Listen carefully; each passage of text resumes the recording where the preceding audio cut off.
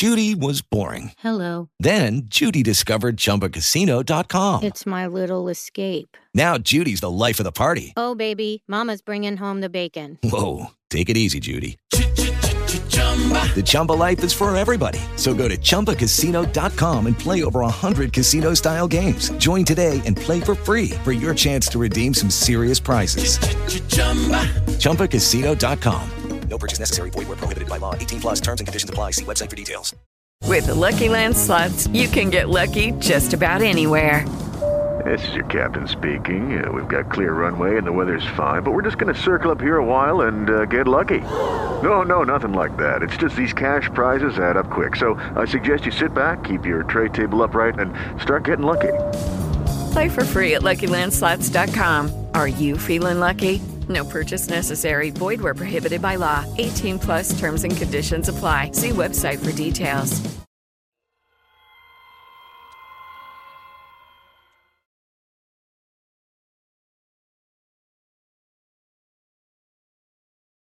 Chapter 1. The Early Years. The Morell family lived in the village of Bestwood, in a house built by the mining company for its employees. Gertrude Morell was 31 years old and had been married for 8 years. Her husband, Walter, was a coal miner. There were 2 children, William, a boy of 7, and Annie, who was only 5. Mrs. Morell was expecting her 3rd baby in 2 months' time. They could not afford to have this 3rd. She did not want it. Its father spent most of his free time drinking in the pub. She had no respect for him, but she was tied to him. She was sick of it, this struggle with poverty and ugliness and dirt. Gertrude Morell was from a Nottingham family, educated, church-going people. Her father was an unsuccessful engineer. She had her mother's small, well-made figure and her father's clear blue eyes. When she was 23 years old, she met at a Christmas party a young man of 27. Walter had shining, black, wavy hair and a black beard. He laughed often and heartily, with a rich, ringing laugh. He was quick in his movements, an excellent dancer. He was so open and pleasant with everybody. Gertrude, who was not pleasure-loving like Walter, had never met anyone like him. His body burned with a soft golden flame, the flame of life, and seemed to her something wonderful. Walter Morell was equally impressed by Gertrude, her blue eyes, her soft brown curls, her beautiful smile. She spoke in an educated way. She had the manners of a lady. The next Christmas they were married, and for 3 months she was perfectly happy. She admired him for being a miner, risking his life daily. Sometimes, when she herself was tired of love talk, she tried to open her heart seriously to him. He listened to her respectfully, but without understanding. She realized that she could not share her deeper thoughts and ideas with him. Instead, he took pleasure in making and mending, doing little jobs around the house. Her first big shock was when she found that the bills for their new furniture were not yet paid, and that he did not own their house as he had told her, but was paying rent, and too high a rent, for it. Then he began to be rather late coming home. "They're working very late these days, aren't they?" she said to a neighbor. "No later than they always do," she answered. "But they stop to have a drink at the pub, and then they get talking. Dinner's stone cold, and it's just what they deserve." "But Mr. Morell doesn't drink." The woman looked hard at Mrs. Morell, then went on with her work, saying nothing. Mrs. Morell was very ill when the first boy was born. Morell was good to her, but she felt very lonely, miles away from her own people. When her husband was with her, it made the loneliness worse. The child was small and weak at first, but he quickly grew strong. He was a beautiful baby, with dark golden curls and dark blue eyes, which gradually changed to a clear grey. He came just when her disappointment was at its greatest, and her life seemed most empty. She gave all her attention to her child, and the father was jealous. While the baby was still small, it often annoyed Morel, and sometimes he hit it. Then Mrs. Morel hated her husband for days. Feeling unloved, Morel went out and drank. On his return, she greeted him with fierce, stinging remarks about his drinking. Morel always rose early, about 5 or 6, even on a holiday. On Sunday morning, he usually got up and prepared breakfast. The child rose with his father, while the mother lay resting for another hour or so. William was now 1 year old, and his mother was proud of him. He was so pretty. One Sunday morning, Mrs. Morel lay listening to the two of them talking below. Then she fell asleep. When she came downstairs, there was a big fire burning, and breakfast was laid. Morel sat in his armchair, looking rather shamefaced. The child stood between his legs, his head of hair cut short like a sheep, and on a newspaper spread out in front of the fire lay William's golden curls, shining in the firelight. Mrs. Morel stood quite still and went very white. "So, what do you think of him?" laughed Morel, a little guiltily. She came forward, ready to hit him. "I could kill you, I could," she said, so angry she could hardly speak. She picked up the child, buried her face in his shoulder, and cried painfully. Morel sat looking at the fire in shock. Later, she said she had been silly. The boy's hair had to be cut sooner or later. But she remembered this event for the rest of her life. Before, she had wanted to bring her husband closer to her. From now on, he was an outsider. This made her life easier to accept. The pity was, she was too much his opposite. In trying to make him better than he was, she destroyed him. The Morels were poor. Morel was expected to give his wife 30 shillings a week to pay for everything: rent, food, clothes, insurance, doctors. Sometimes it was a little more often less. On Friday night, and Saturday and Sunday, Morel spent freely, mostly on beer. He rarely gave William an extra penny or a pound of apples. One public holiday, he decided to walk to Nottingham with Jerry Purdy, one of his drinking companions. They spent most of the day visiting pubs. Mrs. Morel had stayed at home all day, working in the house.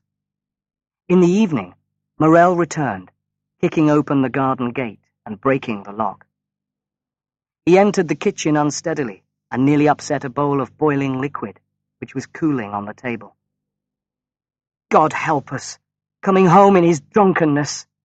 cried Mrs. Morel. "Coming home in his what?" shouted her husband, his hat over one eye. "Say you're not drunk," she insisted. "Only a nasty old cat like you could have such a thought," answered Morel. "You've been drinking all day, so if you're not drunk by 11 o'clock at night," she replied, "we know well enough what you do when you go out with your beautiful Jerry. There's money to drink with, if there's money for nothing else. I've not spent 2 shillings all day," he said. "Well, if Jerry's been buying your drinks, tell him to spend his money on his children. They need it. And what about your own children? You can't afford to keep them, can you?" "What's it got to do with you?" he shouted. "Got to do with me? Why, a lot. You give me just 25 shillings to do everything with. You go off drinking all day, come rolling home at midnight. It's a lie. It's a lie. Shut your face, woman. The quarrel got fiercer and fiercer. Each forgot everything except their hatred of the other. She was just as angry as he. You're a liar, he shouted, banging on the table with his hand. You're a liar! You're a liar! All the dislike she felt for him now came pouring out. You're nothing but dirt in this house, she cried. Then get out of it. It's mine. It's me who brings the money home, not you. So get out. Get out! And I would, she cried in tears at her own powerlessness. I would have gone long ago, but for those children. Do you think I stay for you? He came up to her and held her arms tightly. She cried out, struggling to be free. He took her roughly to the outside door and pushed her out of the house, banging the door shut and locking it behind her. Then he sank exhausted into a chair and soon lost consciousness. She stood for a few moments, staring helplessly in the August night, her body shaking, remembering the unborn child inside her. The darkness was full of the sweet smell of flowers. There was no noise anywhere. Then a train rushed across the valley miles away. She went to the back door and tried the handle. It was still locked. Through the window, she could just see her husband's head on the table and his arms spread out. She knocked on the window more and more loudly, but still he did not wake. Fearful for the unborn child, she walked up and down the garden path to keep warm, knocking every now and then on the window, telling herself that in the end he must wake. At last, he heard the knocking and woke up. Open the door, Walter, she said coldly. Realizing what he had done, he hurried to unlock the door. As Mrs. Morell entered, she saw him disappearing shamefacedly up the stairs. When at last she herself went to bed, Morell was already asleep. Chapter 2. The Birth of Paul. Before the baby was born, Mrs. Morell cleaned the house from top to bottom. When Morell got home one evening, the child had already arrived. The delivery nurse met him in the kitchen. Your wife is in a bad way. It's a boy child. He hung up his coat and then dropped into his chair. Have you got a drink? He asked. The nurse brought him one, then without a word served him his dinner and went back upstairs. He ate his meal, sat for 20 minutes, made up the fire, and then, unwillingly, went up to the bedroom. His face was still black and sweaty as he stood at the end of the bed. Well, how are you then? He asked. I shall be all right, she answered. It's a boy. She turned down the blanket and showed him the baby. He pretended to be pleased, but she knew he was not much interested. He wanted to kiss her, but he did not dare, so he left the room. Mrs. Morell sat looking at her baby, and the baby looked up at her. It had blue eyes, like her own, which seemed to bring out her most secret thoughts. She no longer loved her husband. She had not wanted this child, and there it lay in her arms and pulled at her heart. A wave of hot love went out of her towards the child. She held it close to her face and breast. It had come into the world unloved. She would love it all the more, now it was here. During these months, Morell got angry at the slightest thing. He seemed exhausted by his work. He complained if the fire was low, for his dinner was not to his liking. If the children made a noise, he shouted at them in a way that made their mother's blood boil. They hated him and his bad temper. "Goodness me, man, there isn't a bit of peace while you're in the house," said Mrs. Morell at last. "I know that. You're never happy till I'm out of your sight," he answered, and hurried to escape. He was still not home by 11 o'clock. Finally, she heard him coming. He had taken his revenge. He was drunk. "Is there nothing to eat in the house?"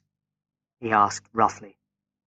"You know what there is," she said coldly.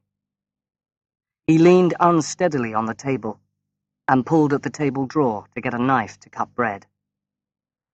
The drawer stuck, so he pulled harder. It flew right out, and spoons, forks, knives fell all over the floor. The baby woke at the noise. "What are you doing, you drunken fool?" the mother cried. In trying to fit the drawer back in, it fell, hurting his leg. In his anger, he picked it up and threw it at his wife. One of the corners hit her above the eye. Blood ran into her eye, and red drops fell on the baby's blanket. "Did it hit you?" asked Morell, bending over her unsteadily. "Go away. Let me look at it, woman." She smelled the drink on his breath and weakly pushed him away. He stood, staring at her. "What has it done to you, dear?" he asked. "You can see what it's done," she answered. Mrs. Morell would not let him touch her. She cleaned the wound herself and went upstairs, telling him to mend the fire and lock the door. It was her own fault, he told himself afterwards. Having hurt her, he hated her. By the following Wednesday, he had no money left. He looked inside his wife's purse when she was in the garden with the baby, and took a sixpence. The next day, Mrs. Morell found the money missing, and was sure he had taken it. When he had had his dinner, she said to him coldly, "Did you take sixpence from my purse last night?" Although he denied it, she knew he was lying. "So you steal sixpence from my purse while I'm bringing the washing in," she said accusingly. "I'll make you pay for this," answered Morell. He got washed and went upstairs with a determined expression on his face. Soon afterwards he came down dressed, with his things tied up in an enormous blue handkerchief. "You see me again when you do," he said. "It'll be before I want to," his wife replied. At that, he marched out of the house with his parcel. William and Annie were surprised to find their father gone. "Where's he going to?" asked William. "I don't know," said his mother. "He's taken his things wrapped up in a handkerchief, and he says he's not coming back." "What shall we do?" cried the boy in alarm. "Don't worry. He won't go far." "But if he doesn't come back," said Annie fearfully. She and William sat on the sofa and burst into tears. When Mrs. Morell went to fetch coal from the coal house at the end of the garden, she felt something hidden behind the door. There, in the dark, was the big blue parcel. She laughed and went back to the house. William and Annie were crying again because she had left them. "Silly babies," she said. "Go down to the coal house and look behind the door, and then you'll see how far he's gone." Off they went to look. No longer worried, they went contentedly to bed. Lucky Land Casino, asking people, what's the weirdest place you've gotten lucky? Lucky? In line at the deli, I guess? Aha, in my dentist's office. More than once, actually. Do I have to say? Yes, you do. In the car before my kids' PTA meeting. Really? Yes. Excuse me, what's the weirdest place you've gotten lucky? I never win and tell. Well, there you have it. You can get lucky anywhere, playing at LuckyLandSlots.com. Play for free right now. Are you feeling lucky? No purchase necessary. Void where prohibited by law. 18 plus. Terms and conditions apply. See website for details. With Lucky Land Slots, you can get lucky just about anywhere. Dearly beloved, we are gathered here today to... Has anyone seen the bride and groom? Sorry, we're here. We were getting lucky in the limo and we lost track of time. No, Lucky Land Casino, with cash prizes that add up quicker than a guest registry. In that case, I pronounce you lucky. Play for free at LuckyLandSlots.com. Daily bonuses are waiting. No purchase necessary. Void where prohibited by law. 18 plus. Terms and conditions apply. See website for details. Mrs. Morell sat waiting. She was tired of him. Tired to death. He had not even had the courage to take his things further than the bottom of the garden. At about 9 o'clock, he came in, looking guilty. She said nothing. He took off his coat and sat down to take off his boots. "You better fetch your things from the coal house before you take your boots off," she said quietly. "You can thank your stars I've come back tonight," he said, trying to impress her. He looked such a fool she was not even angry with him. But her heart was bitter, because he had once been the man she loved. To 3. William takes the lead.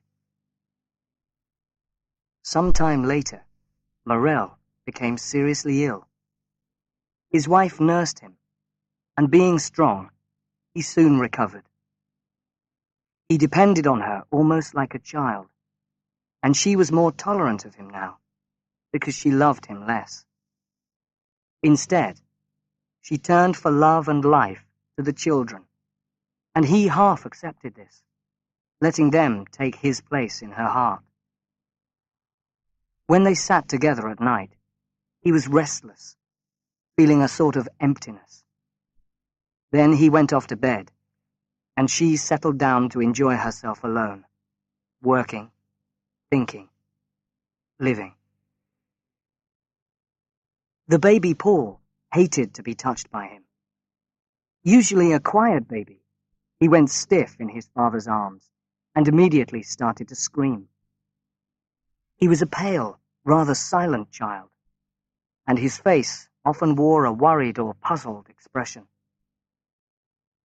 Now, another baby was coming, the fruit of this time of peace between the parents. This new baby was again a boy, and they called him Arthur. He was very pretty, with a head of golden curls, and he loved his father from the first.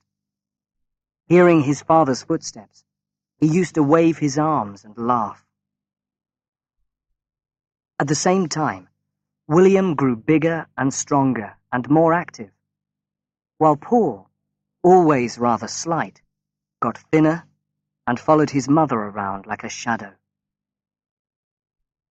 When William was 13, his mother got him a job in the Cooperative Society office. His father wanted him to become a miner, like himself. "He's not going down the mine," said Mrs. Morell, "and there's an end of it.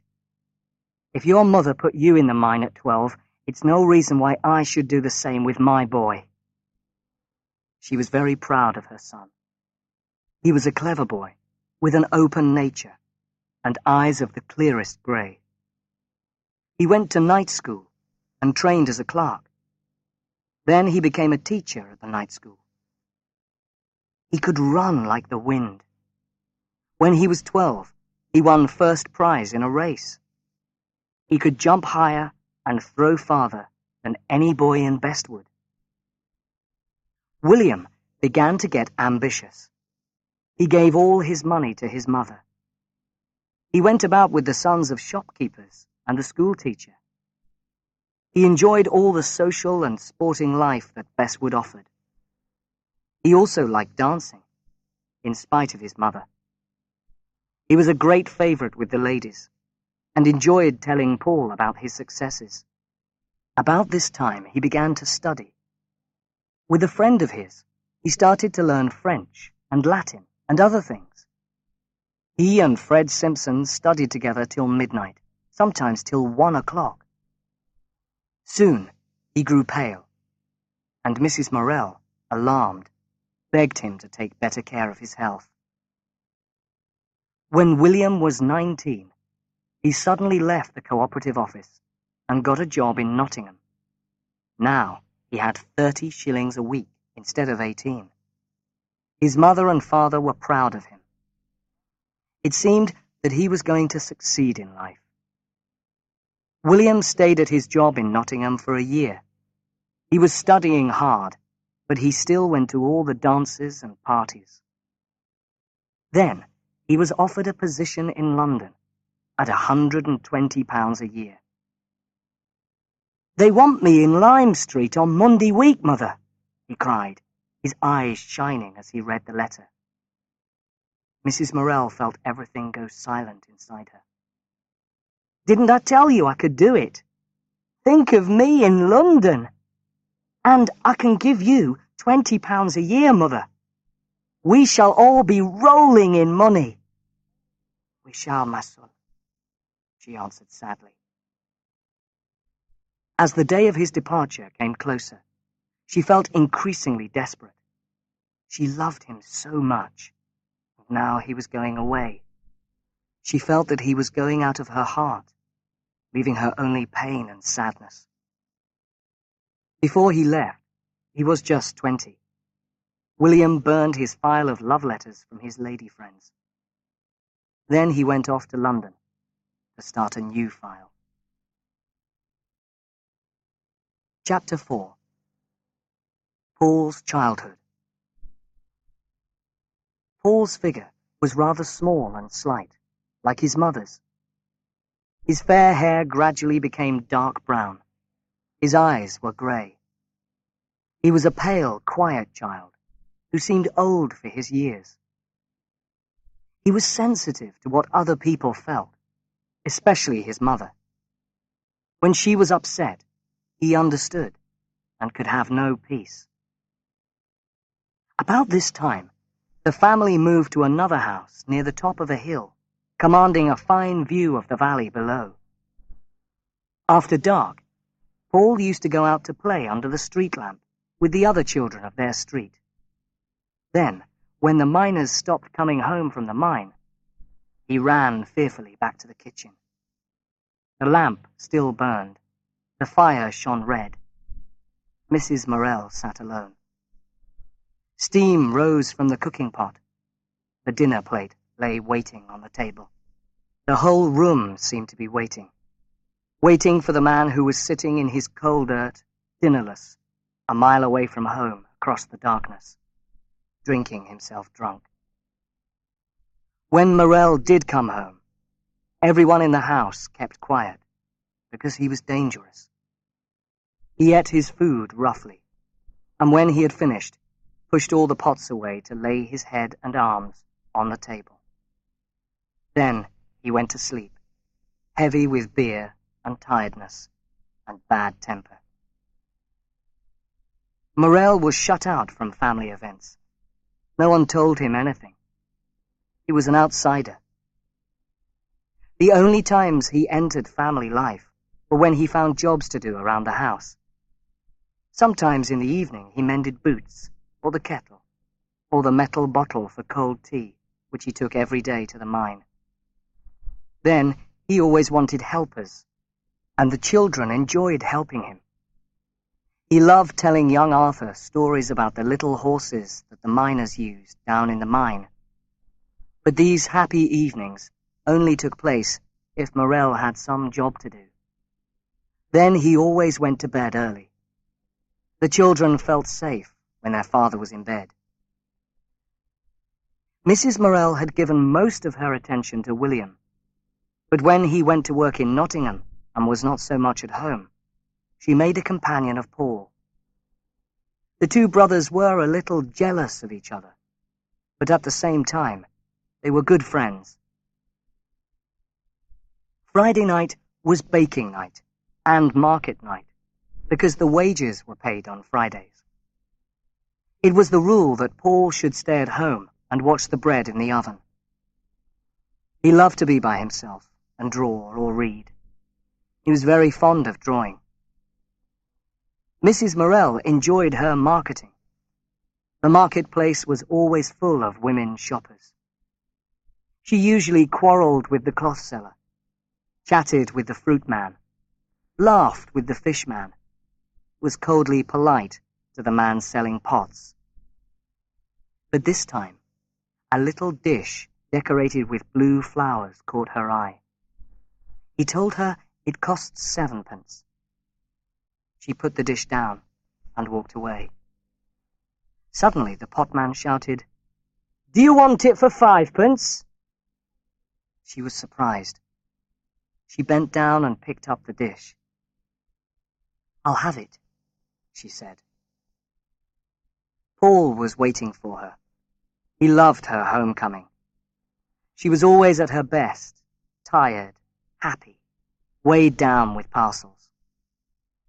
She dropped her parcels and her string bag on the table. "Is the bread done?" she asked, going to the oven. "The last one is baking," he replied. "You needn't look. I haven't forgotten it."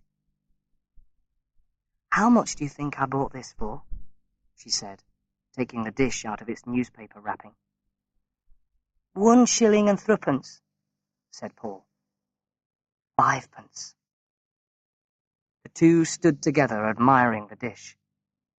She unfolded another piece of newspaper and showed him some little flowering plants. 4p for these. How cheap! He cried. Yes, but I couldn't afford it this week of all weeks. Yet she was full of satisfaction. They were very poor that autumn.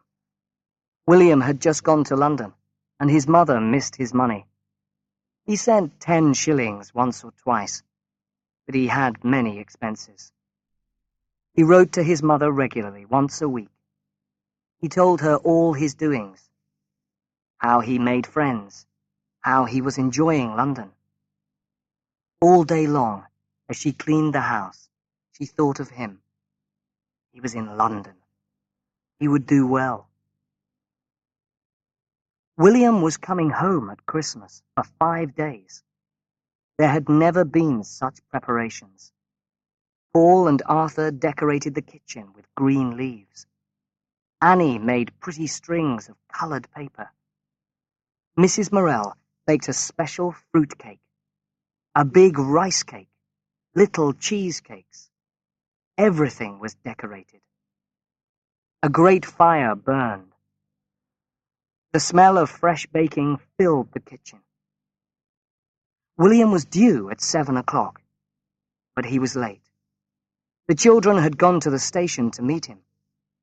Morell sat in his armchair, full of nervous excitement, and Mrs. Morell quietly went on with her baking. Neither one spoke. They waited and waited. At last, there was the sound of voices and footsteps. "He's here!" cried Morell, jumping up. The door burst open, and William came in. He dropped his bag and took his mother in his arms. For 2 seconds, no longer, she held him and kissed him. Then she stood back and, trying to be normal, said, "But how late you are!" "Aren't I?" he cried, turning to his father. "Well, Dad?" "Well, my boy?" Morell's eyes were wet. "We thought you were never coming." The two men shook hands. "Everything's just as it was," said William, looking round. Everybody was still for a second. Then he leaned forward, picked up a newly baked biscuit, and put it whole into his mouth. He had brought them endless presents. Every penny he had spent on them. For his mother there was an umbrella with gold on the handle, which she kept till her dying day. There were pounds of wonderful sweets, quite unknown in Bestwood. Everybody in the family was mad with happiness. People came in to see William, to see what a difference London had made to him. They all found him such a gentleman, such a fine young man. My word. When he went away again, the children were in tears. Morell took himself off to bed, and Mrs. Morell did all her housework mechanically, robbed of all feeling for days. Chapter 5. Paul Faces Life. Morell was careless of danger. About a year after William went to London, and just after Paul had left school, before he got work, a great piece of rock fell on Morell's leg when he was working in the mine, and broke it in several places. He had a very bad time in hospital. For a week, he was in a serious condition. Then he began to mend. Knowing that he was going to recover, the family began to worry less, and to be happy again. Mrs. Morell talked to Paul almost as if she was thinking aloud, and he listened as best he could. In the end, she shared almost everything with him. Together, they learned how perfectly peaceful the home could be. Paul was now 14 years old, and looking for work. His face had lost its boyish roundness, and was rather rough-looking, but very expressive. He was quite a clever painter for a boy of his age, and he knew some French, German, and mathematics. He was not strong enough for hard physical work, his mother said. He did not care for making things with his hands, but preferred going for country walks, or reading, or painting. "What do you want to be?" his mother asked. He had no idea. "Anything." "That's no answer," said Mrs. Morell. But it was the only answer he could give. "Then you must look in the paper for advertisements," said his mother. He copied out some advertisements and took them to her. "Yes," she said, "you may try." He used a letter which William had prepared for him to write to the different companies offering jobs. His handwriting was terrible. William wrote from London in a kind of fever. He seemed unsettled by the speed of his new life. His mother could feel him losing himself. He wrote of dances and going to the theatre, of boats on the river, of going out with friends. But she knew he sat up afterwards in his cold bedroom, studying Latin and learning all he could about the law, because he wanted to improve himself. He never sent his mother any money now. It was all taken, the little he had, for his own life. Mrs. Morell still dreamed of William and what he could do, but in her heart she was worried. He also wrote a lot now about a girl he had met at a dance, Lily Weston. His pet name for her was Gypsy. She was young, beautiful, very well dressed, and much admired by men. His mother congratulated him in her doubtful fashion. She imagined him tied to an expensive wife. "I'm very likely an old silly," she told herself, expecting the worst. But the worry remained that William would do the wrong thing. Soon, Paul was asked to go for an interview at Thomas Jordan, maker of medical appliances, at 21 Spaniel Road, Nottingham. Mrs. Morell was delighted. "You see," she cried, her eyes shining, "you've only written 4 letters, and the 3rd is answered.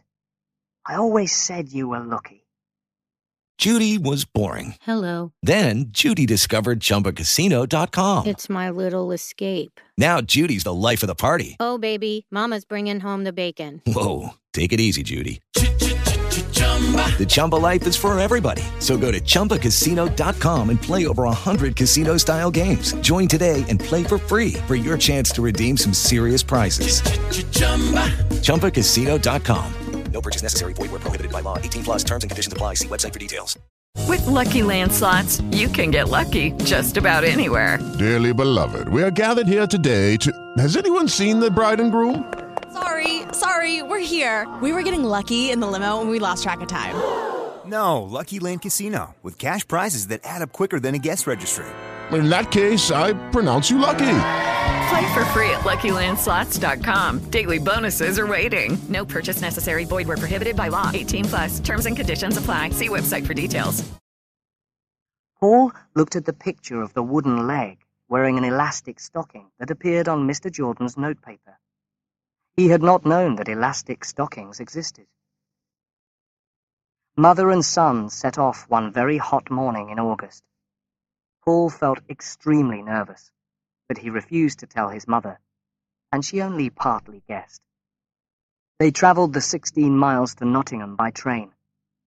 Mother and son walked down Station Street, feeling the excitement of lovers sharing an adventure. They turned up a narrow street that led to the castle and found the Thomas Jordan sign. They went through a big doorway into an open space full of boxes and packing stuff, and up 2 lots of stairs. In front of them was a dirty glass door with the company name on it. Mrs. Morell pushed open the door and stood in pleased surprise. They were in a large workshop with thick paper parcels piled everywhere, and clerks with their sleeves rolled up, calmly going about their business. "Can I see Mr. Jordan?" she asked one of the clerks. "I'll fetch him," answered the young man, and went to a glass office at the far end of the room. A red-faced old man with white hair came towards them. He had short legs and was rather fat. They followed him to his office and were told to sit down. "Did you write this letter?" he asked Paul, holding it up. "Yes," he answered. "Where did you learn to write?" Paul simply looked at him, too ashamed and nervous to speak. "And you say you know French?" asked the little man sharply. "A friend gave him lessons," said Mrs. Morell quickly. Mr. Jordan hesitated, then pulled a sheet of paper from his pocket and passed it to Paul. "Read that," he said. It was a letter in French, in strange, spidery foreign handwriting, which was very difficult to read. Paul struggled with the words. "Please send me 2 pairs of grey cotton stockings without fingers." "Without toes," the factory owner corrected him. "Stockings don't have fingers." Paul hated the little man for making him look stupid. "When can he start?" Mr. Jordan asked his mother. It was agreed that Paul would be employed as a junior clerk at 8 shillings a week. As he followed his mother down the stairs on their way out, she looked at him with her blue eyes full of delighted love. On the Monday morning, Paul got up at 6 to be ready for work. He had bought his season ticket for the train at a cost of £1 11 and his mother had packed his dinner in a small basket. She stood in the road, watching him as he crossed the fields to the station. Now she had 2 sons in the world, one in London and one in Nottingham. They came from her, and their work would also be hers. All morning she thought of Paul. At the factory, Paul was told to work with Mr. Pappleworth, an amusing man who was about 36 years old. Pappleworth showed him what to do. They had to read the letters, ordering different appliances, note down each order in a big book, write out the exact details on a yellow order paper, and take the order to one of the departments to be made. Most of the orders were for elastic stockings or bandages. Later, he was introduced to Polly and the girls downstairs, and then Fanny and the girls upstairs. At 1 o'clock, Paul ate his dinner, and then he went out into the brightness and freedom of the streets until 2.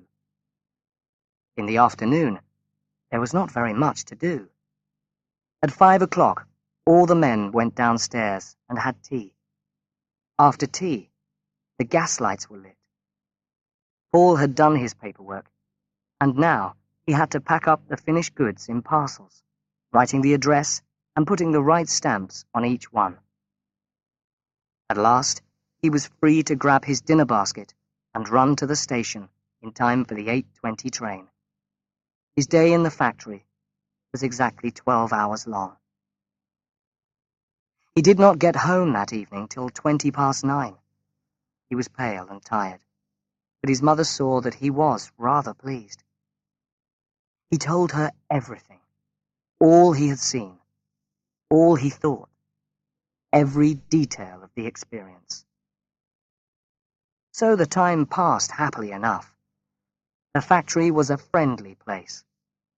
Nobody was rushed or driven too hard, and every Friday night he put his 8 shillings proudly on the kitchen table. Then he told his mother the happenings of the day. It was almost as if it was her own life. Chapter 6. Death in the Family. Arthur Morell was growing up. He was quick and careless, rather like his father. He hated study and hard work. He was the flower of the family, a well-made boy with fair hair, fresh colouring, and wonderful dark blue eyes. He had a quick temper and thought only of himself. He loved his mother, but she got tired of him sometimes. He had loved his father, and Morell still thought the world of him. But now, Arthur had come to hate him. His father's manners in the home got worse and worse. When they got too much for him, Arthur used to jump up and leave the house. He got so bad-tempered that when he won a place at the grammar school in Nottingham, his mother sent him to live with one of her sisters, and so he only came home at weekends. Annie was a junior teacher at Bestwood School, earning about 4 shillings a week.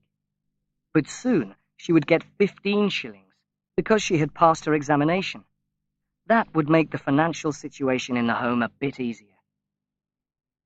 William was now engaged to his girl and had bought her an engagement ring. He wanted to bring her home at Christmas.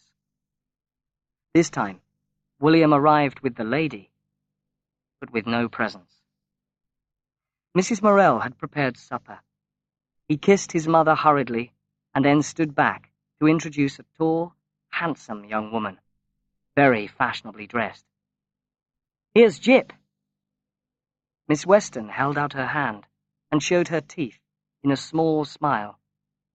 "Oh, how do you do, Mrs. Morell?" she said. "I'm afraid you will be hungry," said Mrs. Morell. "Oh, no, we had dinner in the train." She looked round the kitchen. It seemed small and curious to her, with the green leaves decorating the pictures and the rough little table. Annie showed her up to the front bedroom where the parents usually slept, then returned to fetch hot water. After half an hour, Miss Weston came down wearing another fine dress. Morell pressed her to take his armchair beside the fire. The 3 children sat round in silent admiration. At 10 o'clock, she shook hands all round and departed to bed, led by William. In 5 minutes he was downstairs again, but he talked very little until he was alone with his mother. His heart was rather sore. He did not know why. "Well, Mother, do you like her?"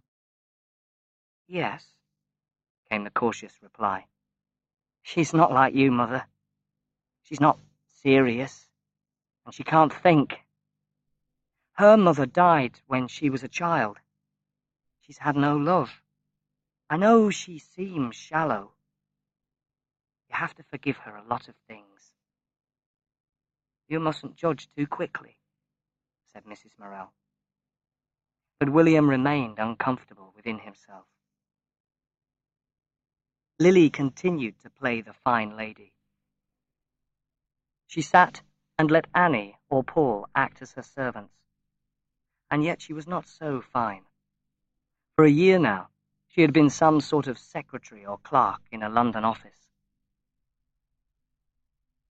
At Easter, William came home alone, and he discussed Lily endlessly with his mother. You know, Mother, when I'm away from her, I don't care for her a bit. But then, when I'm with her in the evenings, I'm awfully fond of her. It's a strange sort of love to marry on, said Mrs. Morell, if she holds you no more than that. Paul's wages had been increased at Christmas to 10 shillings a week. He was quite happy at Jordan's, but his health suffered from the long hours and the bad air. His mother wanted to help. His half-day holiday was on Monday afternoon. At breakfast one Monday in May, Mrs. Morell told Paul that her friend, Mrs. Levers, had invited them to visit her at their new farm. It was agreed that mother and son would go that afternoon, a 4-mile walk. They set off in style, Mrs. Morell with the umbrella William had given her, because of the sun. After walking for a long time, they finally came to a group of low, red farm buildings. There were apple trees and a pool with ducks. Some cows stood under the trees. As they entered the garden, a girl appeared in the doorway of the house. She was about 14, with short, dark curls and dark eyes. She disappeared. In a minute, another figure appeared, a small woman, also with great dark brown eyes. "Oh," she said, smiling. "You've come, then? I am glad to see you." She introduced the girl with the dark curls as her daughter, Miriam. The 4 of them had tea together. Then they went out for a walk in the wood. Both mother and son were thrilled by the beauty of the place. When they got back to the house, they found Mr. Levers and Edgar, the eldest son, in the kitchen. Edgar was about 18. Then the 2 younger boys came in from school. The boys all went outside and played games. Miriam watched, but did not join in. She was very shy. Finally, it was time for the Morells to go home. Mr. and Mrs. Levers walked over the fields with them for part of the way. Paul was carrying a great bunch of flowers Mrs. Levers had given them. The hills were golden with evening. Everywhere was perfectly still. Mrs. Morell and Paul went on alone together. "Wasn't it lovely, Mother?" he said quietly. He felt almost painfully happy. William came home again with his young lady for a week's holiday. There was a feeling of sadness and tenderness in the house while they were there. But William often got annoyed. For an 8 days' stay, Lily had brought 5 dresses and 6 blouses. "Oh, could you please wash these 2 blouses and these other things?" she said to Annie. And Annie stayed washing, while William and Lily went out. This made Mrs. Morell extremely angry. William read a lot and had a quick, active mind. But Lily found reading difficult. She understood nothing but love-making and social chat. She could not give him real companionship. "She wants to get married," he told his mother. "And I think we might get married next year." "A fine mess of a marriage it would be," answered his mother. I should consider it again, my boy. Nothing is as bad as a failed marriage.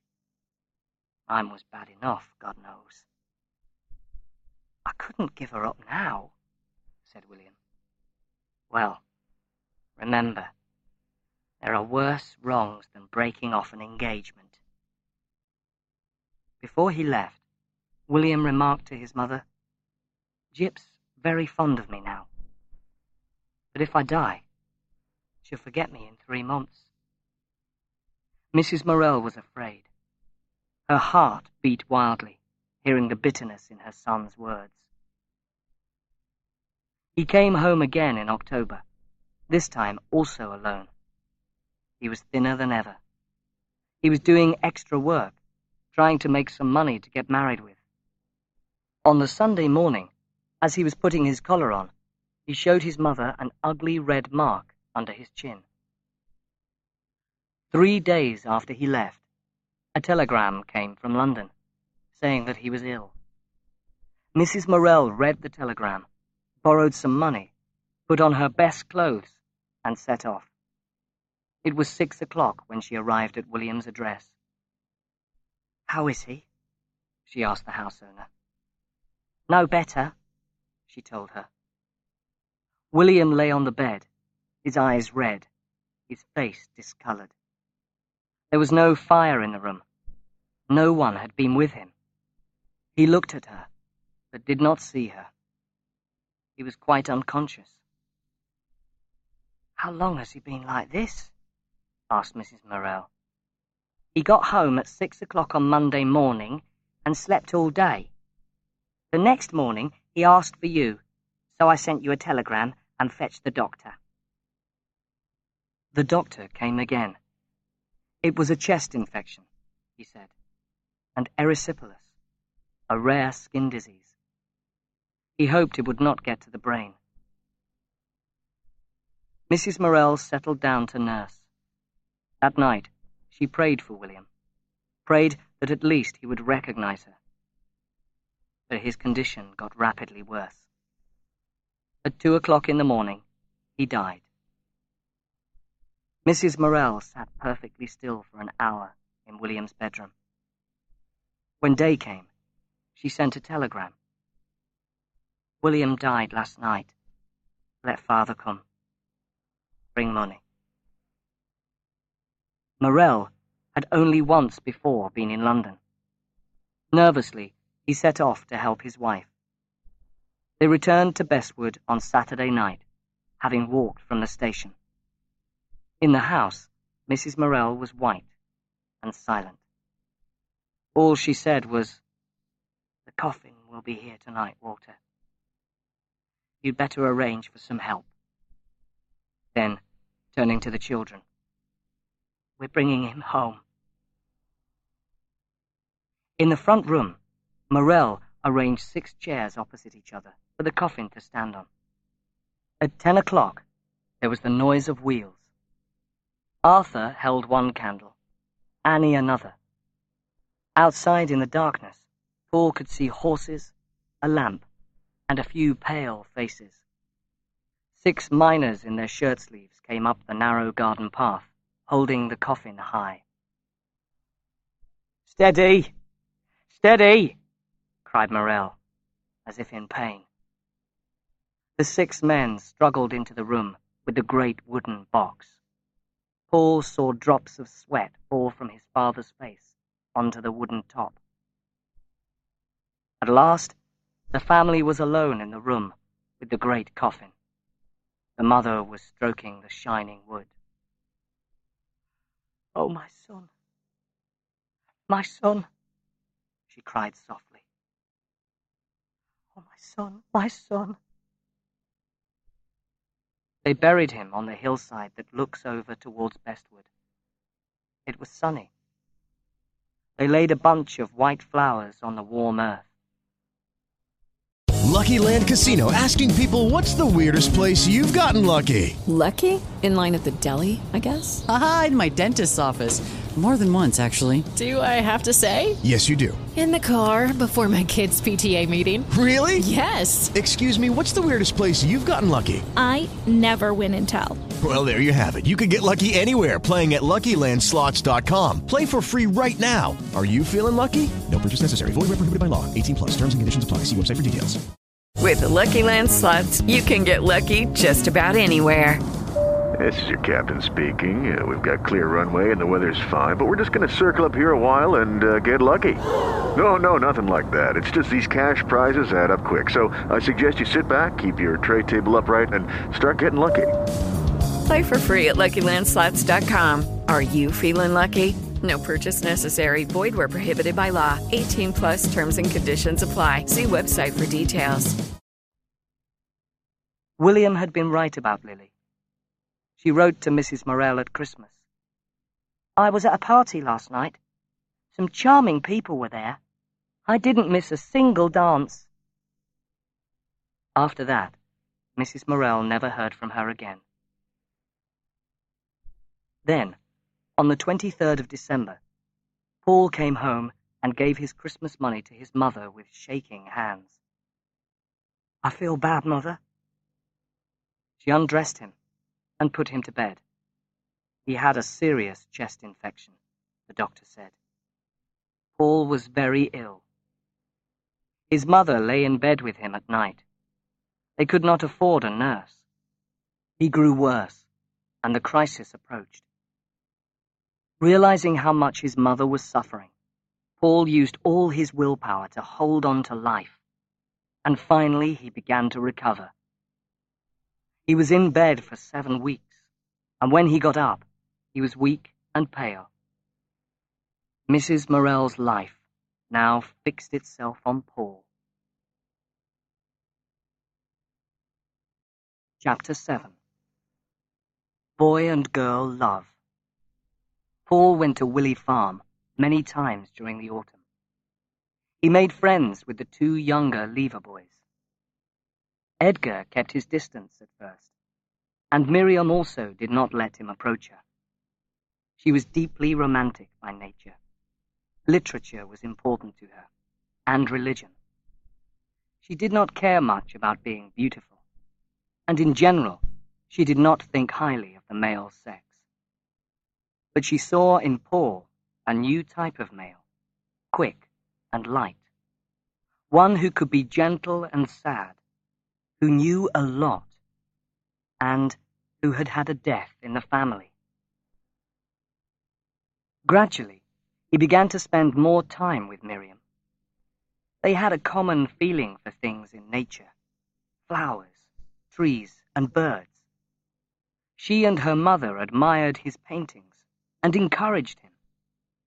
One dull afternoon, when the others were out, the girl said to him, hesitating, "Have you seen the swing?" "No," he answered. "Where?" "Come," she said.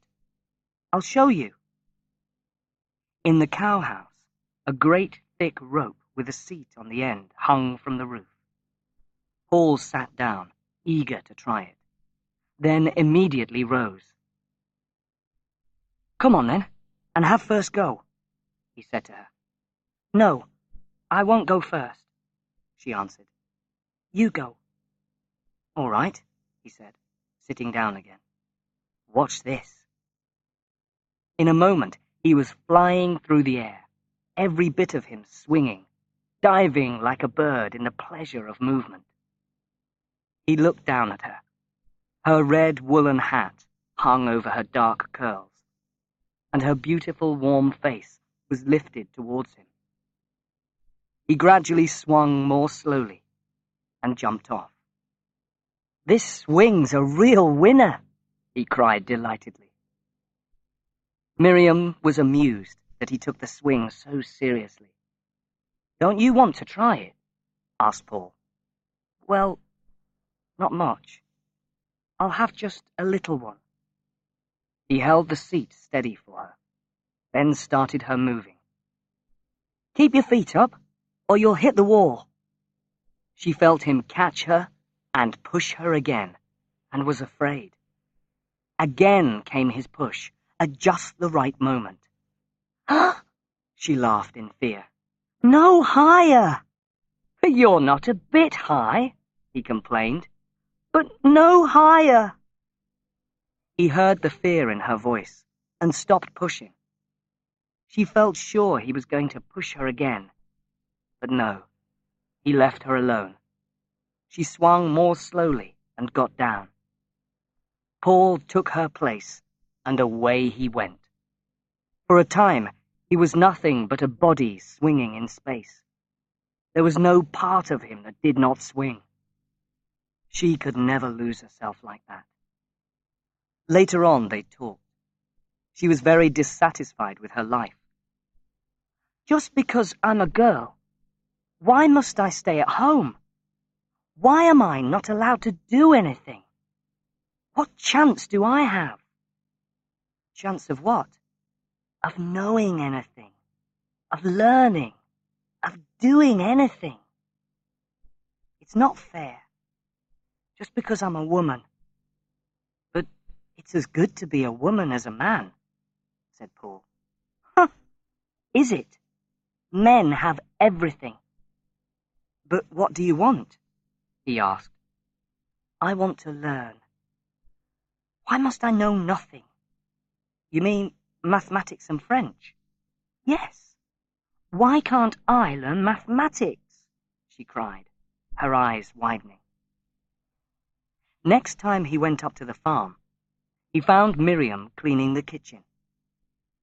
"Ready to do some mathematics?" he asked, taking a little book from his pocket.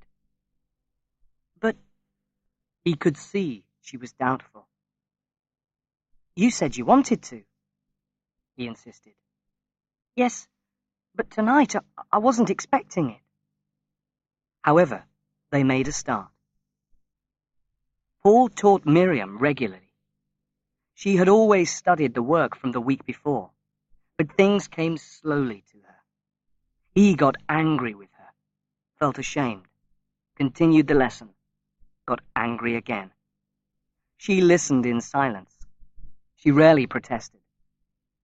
"You don't give me time to learn it." She was right. It was strange that no one else made him so angry. When he saw her suffering, again he felt pity. His painting was improving. Mr. Jordan had given him Wednesday afternoon off to go to the art school. He loved to sit at home, alone with his mother at night, working and working. But when a drawing was finished, he always wanted to take it to Miriam. The Bestwood Library was open on Thursday evenings. Paul and Miriam were in the habit of meeting there when they changed their library books. Afterwards, Paul often went part of the way home with her. Always, when he went with Miriam, and it got rather late, he knew his mother was worrying and getting angry with him. She did not like Miriam. She felt that the girl was leading Paul away from her. "She will never let him become a man. She never will," she thought. So when he was away with Miriam, Mrs. Morell got more and more annoyed. "What are you so displeased about?" he asked. "Is it because you don't like her?" "I don't say I don't like her, but I don't agree with young boys and girls staying out late, and never did." He kissed her and went slowly to bed. He had forgotten Miriam. He saw only that his mother was somehow hurt. Sometimes, as they were walking together, Miriam put her arm shyly into his. But he always disliked it, and she knew this. He himself did not know what was the matter. He was so young, and their relationship was so unphysical. He did not know that he really wanted to press her to his breast, to reduce the ache there. He was too ashamed to recognize the fact that he might want her as a man wants a woman. Neither of them could face such an idea, and the purity of their feelings prevented even their first love kiss. It was as if she could scarcely accept the shock of physical love, while he was too shy and sensitive to give it. Chapter 8. The Battle of Love. Out of kindness to his mother, Paul did not go much to Willey Farm for a while. He sent 2 pictures to the autumn exhibition of students' work at the Castle Museum, and both of them won first prizes. He was most excited, and his mother was enormously pleased. William had won sports prizes, which she still kept. She did not forgive his death. Arthur, now in the army, was handsome, warm, and generous. He would probably do well in the end. But Paul was going to do something important in life. She believed in him more firmly, because he himself did not seem to realize his own capabilities. Life for her was rich with promise. Her struggle had not been for nothing. Several times during the exhibition, Mrs. Morell went to the Castle Museum, unknown to Paul. She wandered round the long room, looking at the other pictures. Some made her jealous, they were so good. Then suddenly she had a shock that made her heart beat. There hung Paul's picture. Name, Paul Morell. First prize. She felt a proud woman. When she passed well-dressed ladies going home through the park, she thought to herself, "Yes, you look very fine, but I wonder if your son has 2 first prizes in the exhibition." One day, Paul met Miriam in the street in Nottingham. He had not expected to meet her in town. She was walking with a rather impressive young woman, fair-haired, with a discontented expression, who held herself boldly upright. It was strange how small Miriam looked beside this woman with the handsome shoulders. Miriam watched Paul closely. His eyes were on the stranger, not on her. She explained that she had driven into market with her father. "I've told you about Mrs. Dawes," she said nervously. "Clara, do you know Paul?" "I think I've seen him before," replied Mrs. Dawes, showing little interest as she shook hands. She had proud grey eyes, a skin like white honey, and a full mouth, with a slightly lifted top lip. Her clothes were simple and rather dull. Clearly she was poor, and unlike Miriam, did not have much taste. "Where have you seen me?" asked Paul. "Walking with Louis Travers," she replied. Louis was one of the girls in the factory. "How do you know her?"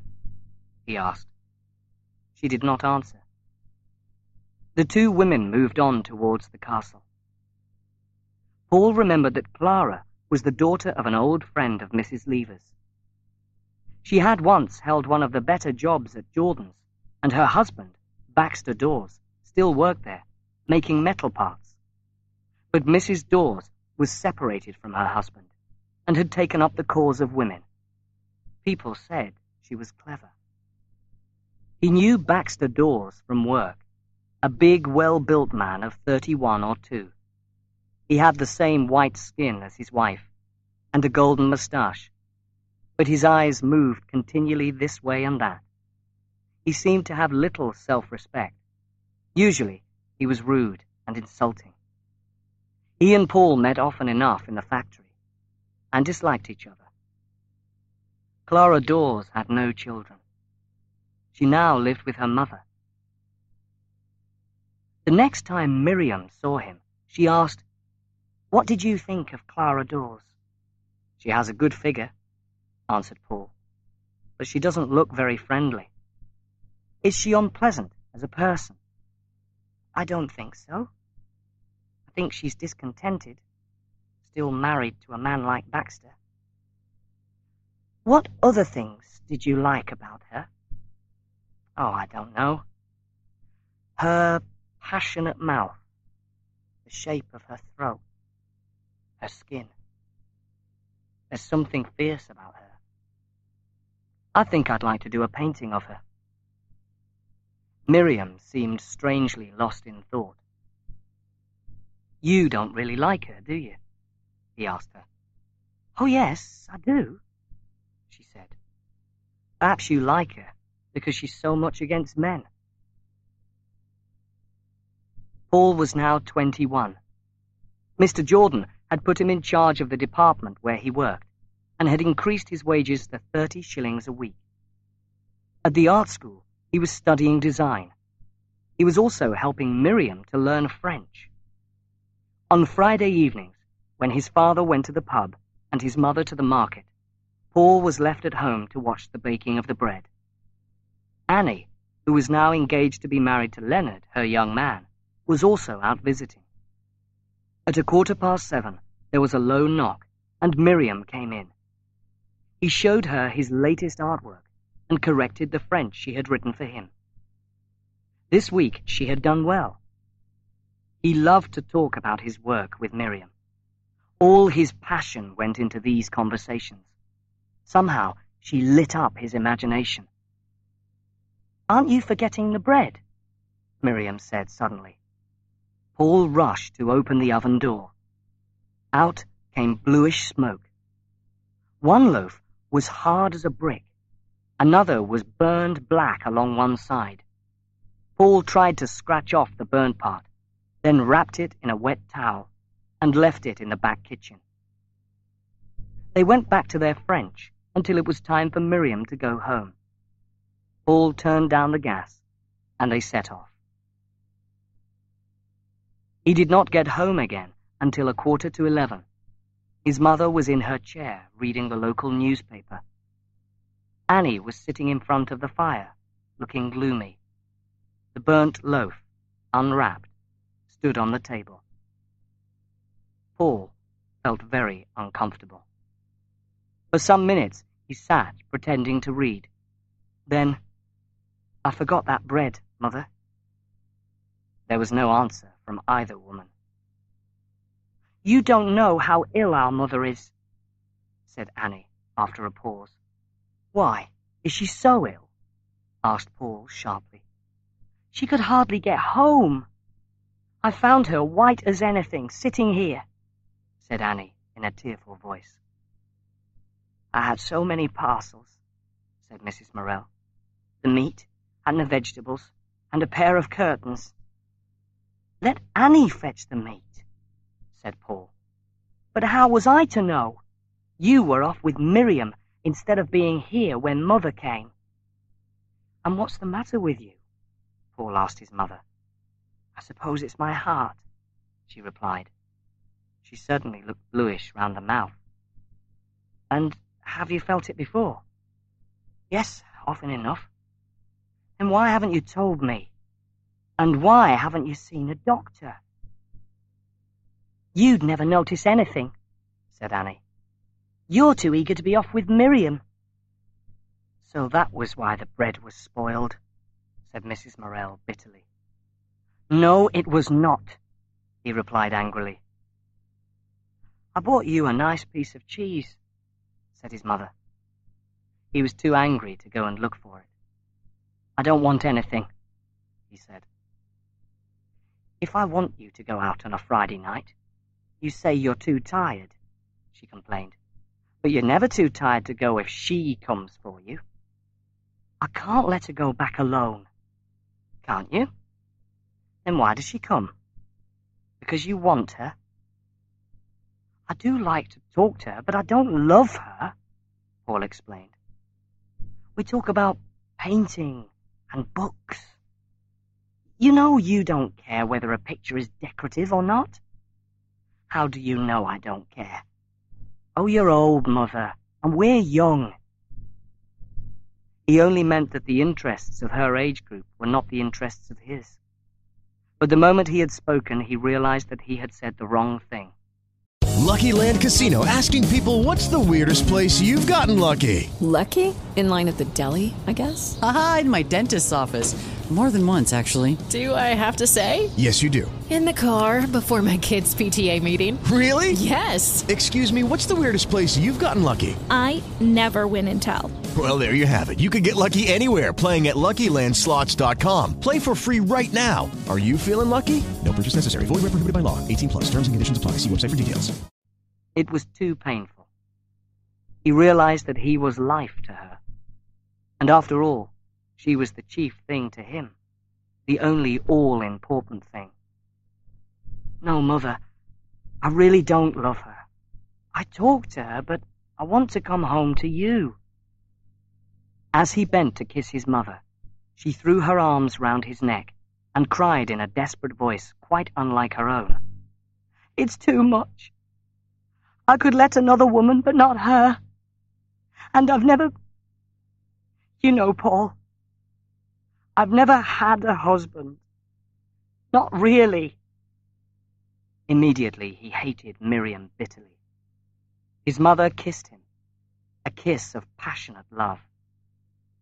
Without knowing, he gently stroked her face.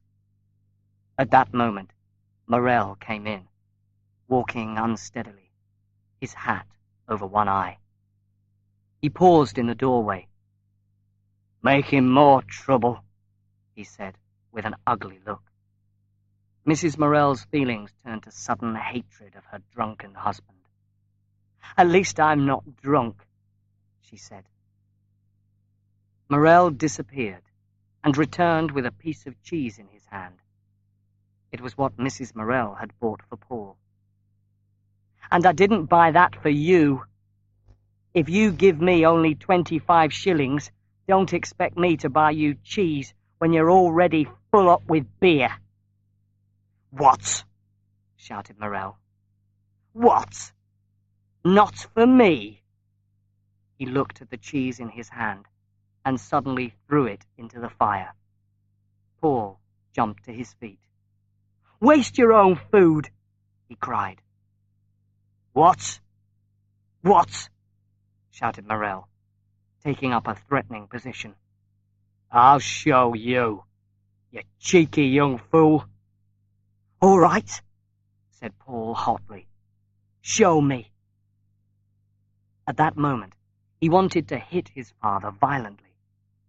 There, cried Morel, delivering a great blow just past his son's face. Even so close, he did not dare to touch the younger man. Right, said Paul, and was preparing to hit his father on the mouth. He ached to land the blow, but he heard a frightened sound behind him. His mother was pale as death and dark around the lips. Morel was dancing up to deliver another blow. Father, said Paul urgently. Morel shook and stood still. Mother, cried the boy. Mother! She began to struggle with herself. She could not move. Gradually, she got more control. Paul laid her down on the sofa and ran to fetch her something to drink. The tears were streaming down his face. What's the matter with her? Said Morel, sitting on the opposite side of the room. She's fainted, replied Paul. Morel took his boots off and went unsteadily to his bed. Paul knelt there, stroking his mother's hand. It's nothing, my boy, she whispered. Paul made up the fire, straightened the room, laid the things for breakfast, and brought his mother's candle. He followed her up the stairs and kissed her once more. Good night, Mother. Good night, she said. In the days that followed, everyone tried to forget what had taken place. Chapter 9. The Defeat of Miriam. The Easter holiday began happily. Paul rode his bicycle up to Willey Farm, but he was in a hard, critical mood when he went out walking round the farm with Miriam. Paul kept on finding fault with her. They stopped to rest on a bed of dry grass. Why are you sad? She asked gently. I'm not sad. Why should I be? He answered. I'm only normal. She wondered why he always called himself normal when he was unpleasant. But what's the matter? She insisted. Nothing. He picked up a stick and dug the earth with it in a fever of bad temper. Gently, but firmly, she put her hand on his. Don't, she said. Put it away. He threw the stick into the grass and leaned back. What is it? She asked again softly. He lay quite still with only his eyes alive, and those full of unhappiness. You know, he said finally, his voice rather tired. You know, we'd better break off. Why? She asked. What has happened? Nothing has happened. I can only give friendship. I'm not capable of anything more. It's not equal, our relationship. Let's end it. He meant that she loved him more than he loved her. She pitied him in his suffering. He felt so ashamed. But I don't understand, she said. I know, he cried. You never will. You'll never believe I can't. Can't physically, any more than I can fly. Can't what? She whispered. Love you. What have they been saying at home? She asked. It's not that, he answered. But she knew it was. They did not talk much more that evening. Instead, Paul and Edgar went off on their bicycles. He had come back to his mother. Hers was the strongest tie in his life. Even Miriam seemed unreal when he thought about her. And in the same way his mother depended on him, Paul was going to change the face of the earth in some way that really mattered. And yet, for Paul, it was not enough. His new young life, so strong and commanding, was driving him on towards something else. It made him mad with restlessness. Miriam had not stopped hoping to win Paul back.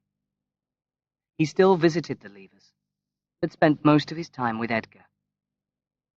In May, she asked Paul to come to the farm and meet Mrs. Dawes. He was rather excited at the idea of seeing Clara again. Mrs. Dawes came for the day. Her heavy, fair hair was twisted on top of her head. She wore a white blouse and a dark blue skirt. Miriam saw him look round eagerly at the house. Hasn't Clara come yet? He asked. Yes, replied Miriam in her musical voice. She came this morning. She's reading. And is she any pleasanter? He asked again. You know, I always think she's quite pleasant. Clara sat inside reading. Paul saw the back of her white neck, with the fine hair lifted up from it. She rose, looking at him without interest. When she shook hands, she seemed to keep him at a distance, and yet offer him something. He noticed the roundness of her breasts inside her blouse, and the fine curve of her shoulders. You've chosen a fine day, he said. It seems so, she answered. The conversation continued for a little. Clara did not seem to find Paul's comments at all clever. Well, I think I'll go and see Edgar, he said, and left them. After tea, Mrs. Levers said to Clara, And you find life happier now? Much happier. And are you satisfied? If I can remain free and independent, yes. And you don't miss anything in your life? Asked Mrs. Levers gently. I've put all that behind me. Paul had been listening to this conversation. You'll find you're always falling over the things you've put behind you, he said. and left to find Edgar again. He felt he had been clever and was proud of himself. He whistled as he went. A little later, Miriam came to ask if he would go with her and Clara for a walk. Clara walked in front by herself for part of the way, her head bent. Paul was curious about her. He forgot Miriam, who was walking beside him, talking to him. She looked at him, finding he did not answer her. His eyes were fixed in front on Clara. "Do you still think she is unpleasant?" she asked. "Something's the matter with her," he said. "Yes," said Miriam. They came to a field hidden by trees round the edges. In the smooth grass, beautiful, bright yellow spring flowers were growing. Paul and Miriam started picking them. Clara wandered about, looking depressed. Then she knelt down, bending forward to smell the flowers. Her neck looked such a beautiful thing. Her breasts swung slightly in her blouse. The curve of her back was beautiful and strong. Suddenly, without realizing, Paul was dropping a handful of flowers over her hair and neck. She looked up at him with fear in her grey eyes, wondering what he was doing. Suddenly, standing there above her, he felt uncomfortable. Clara laughed strangely and rose, picking the flowers from her hair. One flower remained caught in her hair. Paul saw, but did not tell her.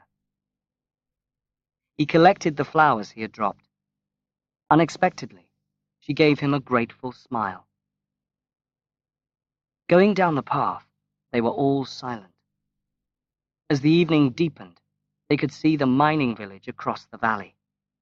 Little lights on a dark hill touching the sky. "It's been nice, hasn't it?" said Paul. Miriam agreed. Clara was silent. He could tell by the way she moved, pretending not to care, that she suffered. At home, he told his mother about Clara, that she was poor, that she lived with her mother, that she was 30 years old. "And what's so charming about her, my boy?" asked his mother. "I don't know that she's charming, Mother, but she's nice. She seems straight, you know, not a bit deep." Mrs. Morell was not against the idea of Clara. Annie and Leonard were getting married. She had saved £11 and Leonard 23, so the wedding took place almost immediately. Arthur came home and looked sensational in his army uniform. Annie looked nice in a grey dress she could also use for Sundays. Morell was cool to Leonard. Annie cried her eyes out in the kitchen on leaving her mother. Mrs. Morell cried a little, then stroked her and said, "Don't cry, child. He'll be good to you." Afterwards, Paul and Mrs. Morell were left alone. "You're not sorry she's married, Mother, are you?" "No. But it seems strange, now she's gone from me. When I think of my own wedding day, I can only hope that her life will be different. I'll never marry while I've got you. I won't." He kissed her and went to bed. Mrs. Morell sat thinking about her daughter, about Paul, about Arthur. She was upset at losing Annie, but Paul needed her, and Arthur needed her too. Paul felt life changing around him. Annie was married. Arthur was living his own life of pleasure. For both of them, life lay outside their mother's house. They only came home for holidays and rest. Paul dreamed of following them. Yet home for him was beside his mother. He grew more and more restless. Miriam did not satisfy him. His old wish to be with her grew weaker. Sometimes he met Clara in Nottingham, Sometimes he saw her at Willey Farm. But between Paul and Clara and Miriam, there was always a kind of struggle. For Miriam's 21st birthday, Paul wrote her a long, rather philosophical letter, which more or less brought their relationship to an end. He was now 23 years old, and his sexual need was growing strong. Often, when he talked to Clara Dawes, he was conscious of his blood flowing quicker, of something alive in him, of a new self, a new consciousness. He knew that sooner or later his need would have to be satisfied. Chapter 10. Clara. When he was 23, Paul sent in a painting to the winter exhibition at the Castle Museum.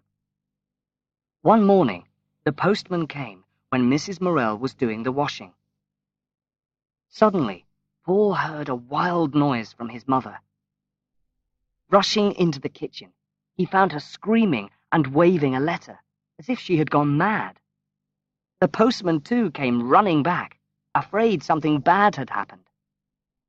"His picture's got first prize, Fred," she cried, "and it's been sold for £20. "That looks like meaning something," said the young postman. "Didn't I say we would do it?" she said, pretending she was not crying. Morell was greatly impressed.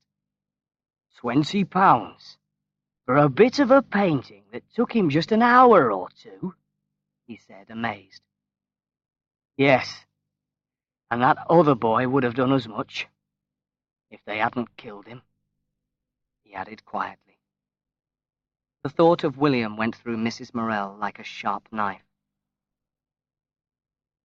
Arthur left the army and immediately got married to Beatrice, whom he had known for years. The baby was born 6 months after the wedding. With the help of Beatrice's mother, Mrs. Morell found furniture for a little 2-room house. He was caught now. For a while he refused to settle down and got annoyed with his young wife, who loved him. He nearly went mad when the baby cried or gave trouble. He complained for hours to his mother, who only said, "Well, my son, you did it yourself. Now you must make the best of it." And then the stronger side of his character appeared. He accepted his responsibilities, recognized that he belonged to his wife and child, and made a good job of it. The months passed slowly. One day, a friend of Clara's in Bestwood asked Paul to take a message to Mrs. Dawes. In the evening after work, he went to the house where she lived with her mother. The street was poor, and the paint on the front door was old. A large, fat woman of about 60 answered his knock. This was Mrs. Radford, Clara's mother. In a moment, Clara appeared. Her face went red. She seemed embarrassed that he had discovered her at home like this. She invited him into the kitchen, where the two women spent all their time making lace. The room was full of the white, snowy stuff. Clara gave him a chair, brought him a beer, and went on with her work. Her arm moved mechanically as she used the machine. Her head was bent over the lace. Her life seemed so narrow, so limited, Paul thought. Her grey eyes at last met his. He recognized that she was deeply unhappy, a kind of prisoner. He felt shaken. It was not what he had expected. She had seemed so high and proud. He left in a kind of dream. The girl in charge of the stocking department at Jordan's was leaving to get married. He told Clara about the vacant position. So Clara came back to Jordan's. Now they were fellow workers and saw each other several times a day. When Paul was painting in the afternoon, she often came and stood near him, keeping perfectly still. Although she stood a yard away, he felt as if she was pressed against him, and he was full of her warmth. Then he could paint no more. He threw down the brushes and began to talk. On Paul's birthday, he met Clara by chance in the dinner hour. They decided to go together up to the castle. At the top, they leaned over the wall. Away at the foot of the rock, tiny trees stood in their own pools of shadow, and tiny people went rushing about with amusing self-importance. She disliked towns. Clara told him, "When things are natural, they're beautiful." "And what isn't natural?" asked Paul. "Everything man has made," she answered, "including man himself." "But his women made him," he remarked. "Wasn't Baxter Dawes natural?" She changed colour and looked away from him. "We will not discuss it," she said. Later that afternoon, the postman brought Paul a small packet. It was a book of poems with a note inside. "Please allow me to send you this. I am sympathetic to your problems and wish you well. C.D." Paul felt deeply moved and warm towards her. After this, they often went out together in the dinner hour. Paul asked her about Dawes. "How old were you when you married?" 22. "That was 8 years ago." "Yes." "And when did you leave him?" 3 years ago. 5 years together. "Did you love him when you married him?" "I thought I did. More or less. I didn't think much about it. He wanted me." "And why did you leave him finally?" "Because he was unfaithful to me." "I believe he still loves you," said Paul. "Probably," she replied. She was a married woman and believed in simple friendship. Paul considered that he was behaving quite correctly towards her. It was only a friendship between man and woman, such as any sensible people might have. It seemed to him quite plain. Miriam was his old friend and lover. She belonged to Bestwood and home, and his growing up. Clara was a newer friend, and she belonged to Nottingham, to life, to the world. Clara rarely saw Miriam now. They were still friends, but the friendship was much weakened. "Will you come to the concert on Sunday?" Clara asked Paul just after Christmas. "I promised to go up to Willey Farm," he replied. "You're not upset, are you?" "Why should I be?" she answered. Again, Paul found himself telling her about Miriam. "She wants me so much that I can't give myself. She wants the soul out of my body." "And yet you love her?" asked Clara. "No, I don't love her.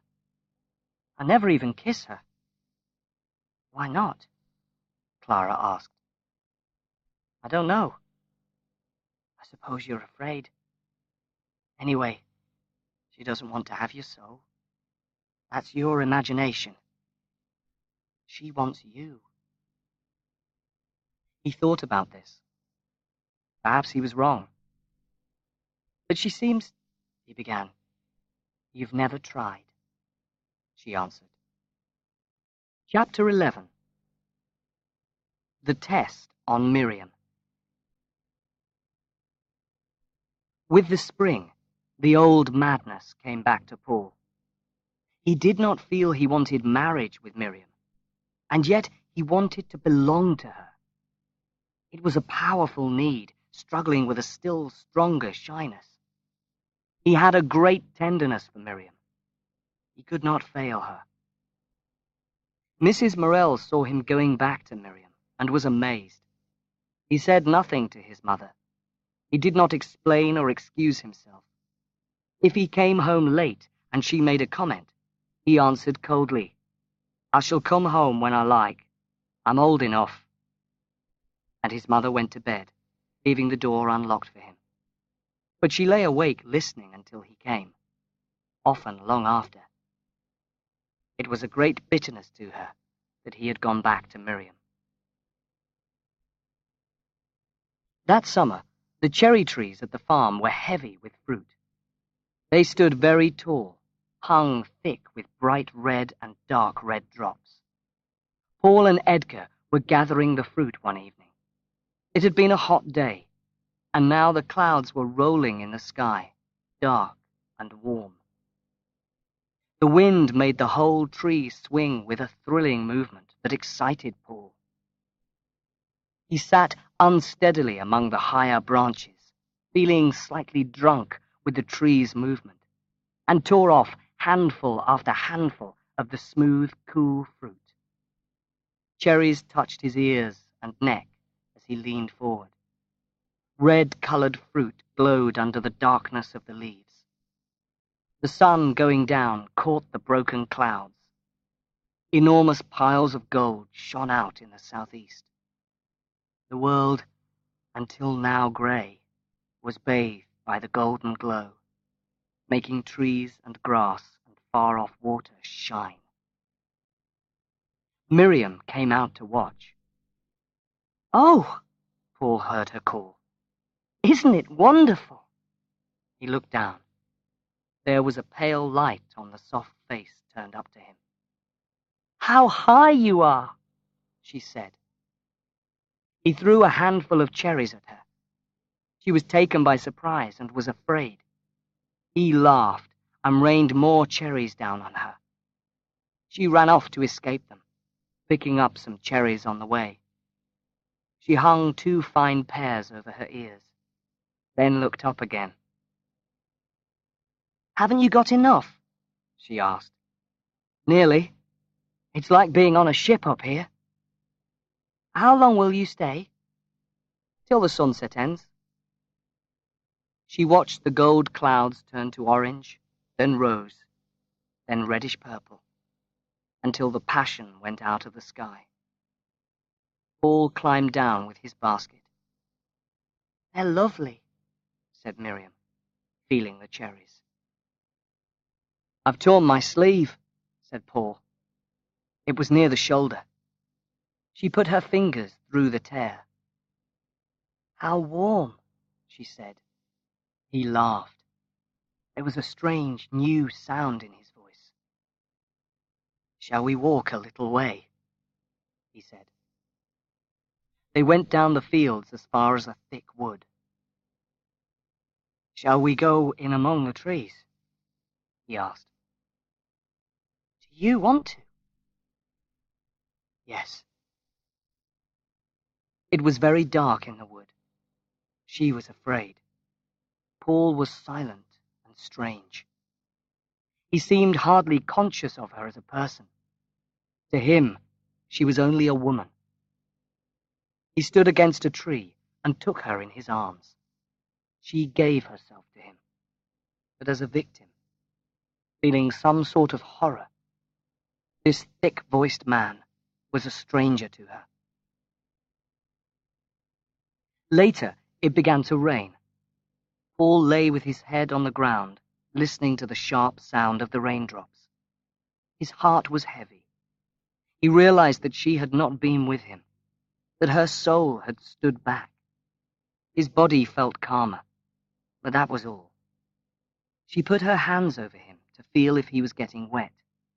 "We must go," said Miriam. "Yes," said Paul, but did not move. "The rain is coming in on us," said Miriam. He rose and helped her up. They walked hand in hand. In a while, they went indoors. They made love a number of times after this. Afterwards, Paul always had the feeling of failure and death. "You don't really want me when I come to you," said Paul gloomily after a week or two. "No, don't say so," she said, taking his head in her arms. "Don't I want your children?" "Shall we get married then?" said Paul. "We're too young," she said after a pause. "Not yet." With Paul, the sense of failure grew stronger. At first, it was only a sadness. Then he began to feel he could not go on. He wanted to run, go abroad, anything. Gradually, he stopped asking her to have him. He realized consciously that it was no good. He told his mother that he would break off with Miriam. On Sunday, he went up to the farm in the early afternoon. Miriam met him at the end of the farm road. She was wearing a new dress with short sleeves. She had made herself look so beautiful and fresh for him. They sat down. He lay with his head on her breast, while she stroked his hair. She knew that he was somehow absent. "I've been thinking," he said finally. "We ought to break it off." "What?" she cried in surprise. "Because it's no good going on. I want us to break off. You to be free of me, I free of you. How many times have you offered to marry me, and I wasn't willing?" "I know. But I want us to break off." "You're a child of 4, she said in her anger. "And what can I tell my mother?" she asked. "I told my mother that I was breaking it off. Cleanly and completely," he said. "I shan't tell them at home," she said. "It's always been the same. One long battle between us. You fighting me off." "Not always. Not at first," he argued. "Always. From the very beginning. Always the same." He sat in silence. His heart was hard against her. He left her at the road end. As she went home alone, in her new dress, having to face her family at the other end, he stood without moving on the high road, filled with pain and shame. Chapter 12. Passion. After leaving Miriam, Paul turned almost immediately to Clara. One evening, they went to the cinema, and he took her hand in his. She neither moved nor made any sign. On Saturday evening, he invited her to have coffee with him after work. Afterwards, they walked for a little in the park, and in the darkness, he caught her suddenly in his arms and kissed her. For the whole of the next day, he only thought of seeing her again. Monday was his half-day at work. He asked her if she would come out with him. They agreed to meet at 2:30. In the bus, she leaned against him, and he took her hand. They got out beside the river and crossed the bridge. They walked along the path above the river and came to a locked gate. Paul climbed over first. Then Clara climbed up onto it, and he held both her hands. Laughing, she looked down into his face. Then she jumped. Her breast came against his.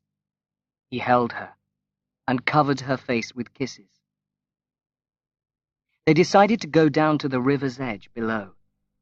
Slipping and sliding, they made their way to the bottom of the steep, wooded bank. Paul found a flat place at the foot of 2 trees. It was covered with wet leaves, but it would do. He threw down his raincoat and waved to her to come. She sank down at his side. He pressed his lips to her throat and felt the beat of her blood under his lips. Everything was perfectly still. There was nothing in the afternoon but themselves. They had a steep climb to get back to the public path at the top. Then they walked into Clifton and had tea at a guest house. He was madly in love with her now. Every movement she made, every fold in her clothes sent a thrill through him. Mrs. Morell was sitting reading when he got home. "You're late?" she said, looking at him. His eyes were shining. His face seemed to glow. "Yes. I've been down at Clifton Grove with Clara. She's awfully nice, Mother. Would you like to know her?" Yes, said Mrs. Morell coolly. I should like to know what she's like. You don't expect to like her, said Paul. I'll bring her here on Sunday for tea. Shall I bring her? You please yourself, said Mrs. Morell, laughing. Paul knew that he had won. He mentioned to Miriam that Clara was coming to tea on Sunday. I want my mother to meet her, he added. Ah. There was a silence. I may call in before I go to the church service, Miriam said. It's a long time since I saw Clara. Very well, said Paul, surprised and unconsciously angry. On the Sunday afternoon, Paul met Clara at Keston Station. Clara followed Paul into the house. Mrs. Morell rose. The younger woman was very nervous. I hope you don't mind my coming, she said hesitatingly. I was pleased when Paul said he would bring you, replied Mrs. Morell. Looking at Paul, she thought what a man he looked in his dark, well-made clothes. Her heart glowed. She and Clara started talking about Nottingham. Clara still rather nervous, Mrs. Morell still rather proud. But they were getting on well together, Paul saw. Mrs. Morell measured herself against the younger woman, and found herself easily the stronger. Clara was very respectful. She knew how highly Paul thought of his mother, and she had been fearful of this meeting, expecting someone hard and cold. She was surprised to find this little, interested woman chatting so easily with her. At tea, the atmosphere was cool and clear, where everyone was themselves and in tune with the others. Afterwards, Paul cleared the table, then walked into the garden, leaving the two women to talk. Clara offered to help wash the dishes, and was allowed to dry the tea things. It was painful for her not to be able to follow him into the garden, but at last she allowed herself to go. She went to Paul, who was watching the bees among the autumn flowers. At that moment, Miriam was entering through the garden gate. She saw Clara go up to Paul, saw him turn, and saw them move together. Something in the relationship told her that they were already a couple. They were looking into each other's eyes, laughing. At that moment, they became conscious of Miriam, and everything changed. Miriam shook hands with Clara, saying, "It seems strange to see you here." "Yes," replied the other. "It seems strange to be here." There was a pause. "It is pretty, isn't it?" said Miriam. "I like it very much," said Clara. Then Miriam realized that Clara was accepted here as she could never be. She asked Paul for a book to read. He ran indoors to find one. When he returned, Clara turned to go indoors, leaving him to walk with Miriam to the gate. "When will you come to Willey Farm?" Miriam called to her. "I couldn't say," replied Clara. "Mother asked me to say she'd be pleased to see you any time." "Thank you, but I can't say when." "Oh, very well," said Miriam with some bitterness, and left. That evening, the lovers went out over the fields. Clara leaned against him as they walked, and he held her closer and closer. Suddenly Paul's blood flamed up in him. He caught her in his arms and kissed her again and again. But she was worried about catching her train. They had only 14 minutes to get to the station, so they ran madly through the darkness. Away to the right, they could see the lit-up train approaching. At last, Clara fell into the train, completely out of breath. The whistle blew. She was gone. Before he knew where he was, he found himself back home in the kitchen. "Do you like her?" he asked his mother, rather unwillingly. Yes, I like her. But you'll get tired of her, my son. You know you will. You better take some hot milk. He refused and went to bed, feeling confused and angry. Chapter 13. Baxter Dawes. Paul wanted to see a play, which was at the Theatre Royal in Nottingham that week. He asked Clara to come with him. He took his evening clothes in a suitcase and changed at Jordan's after work. At the theatre, Clara took off her coat, and he discovered she was in a sort of green evening dress that left her arms and neck and part of her breast bare. He could almost feel the firmness and softness of her body as he looked at her. He sat all the evening beside her beautiful bare arm, watching the strong throat, the breasts under the green stuff, the curve of her body in the tight dress. He somehow hated her because she made him suffer the ache of her nearness. When the lights went down, she sank against him, and he stroked her hand and arm with his fingers. The play continued, but it seemed like a dream far away from him. The reality was Clara, the white, heavy arms, the throat, her chest rising and falling. When all was over, the lights up, the people clapping, he came to himself. He helped her on with her coat. I love you. You look beautiful in that dress, he whispered over her shoulder among the crowd of people. It seemed to him that he met a pair of brown eyes full of hate as they made their way out of the theatre, but he did not know whose eyes they were. He and Clara turned away and walked towards the station. 2 or 3 evenings later, Paul was drinking in the Punch Bowl pub with some of his friends when Baxter Dawes came in. He looked much thinner and seemed to be on a downhill path. His woman, Louie, had left him, and he had recently spent a night in jail for fighting. Paul and he were enemies, but as fellow workers, there was a familiarity between them. Paul often thought about Dawes and wanted to know him better. This evening, he offered Dawes a drink. Dawes refused with a curse and went on making insulting references to Paul's friendship with Clara. Paul tried to pay no attention, but one final remark caused him to throw half a glass of beer in Dawes's face. There was nearly an ugly fight, but the quick-thinking barman led Dawes to the door and forced him to leave the pub.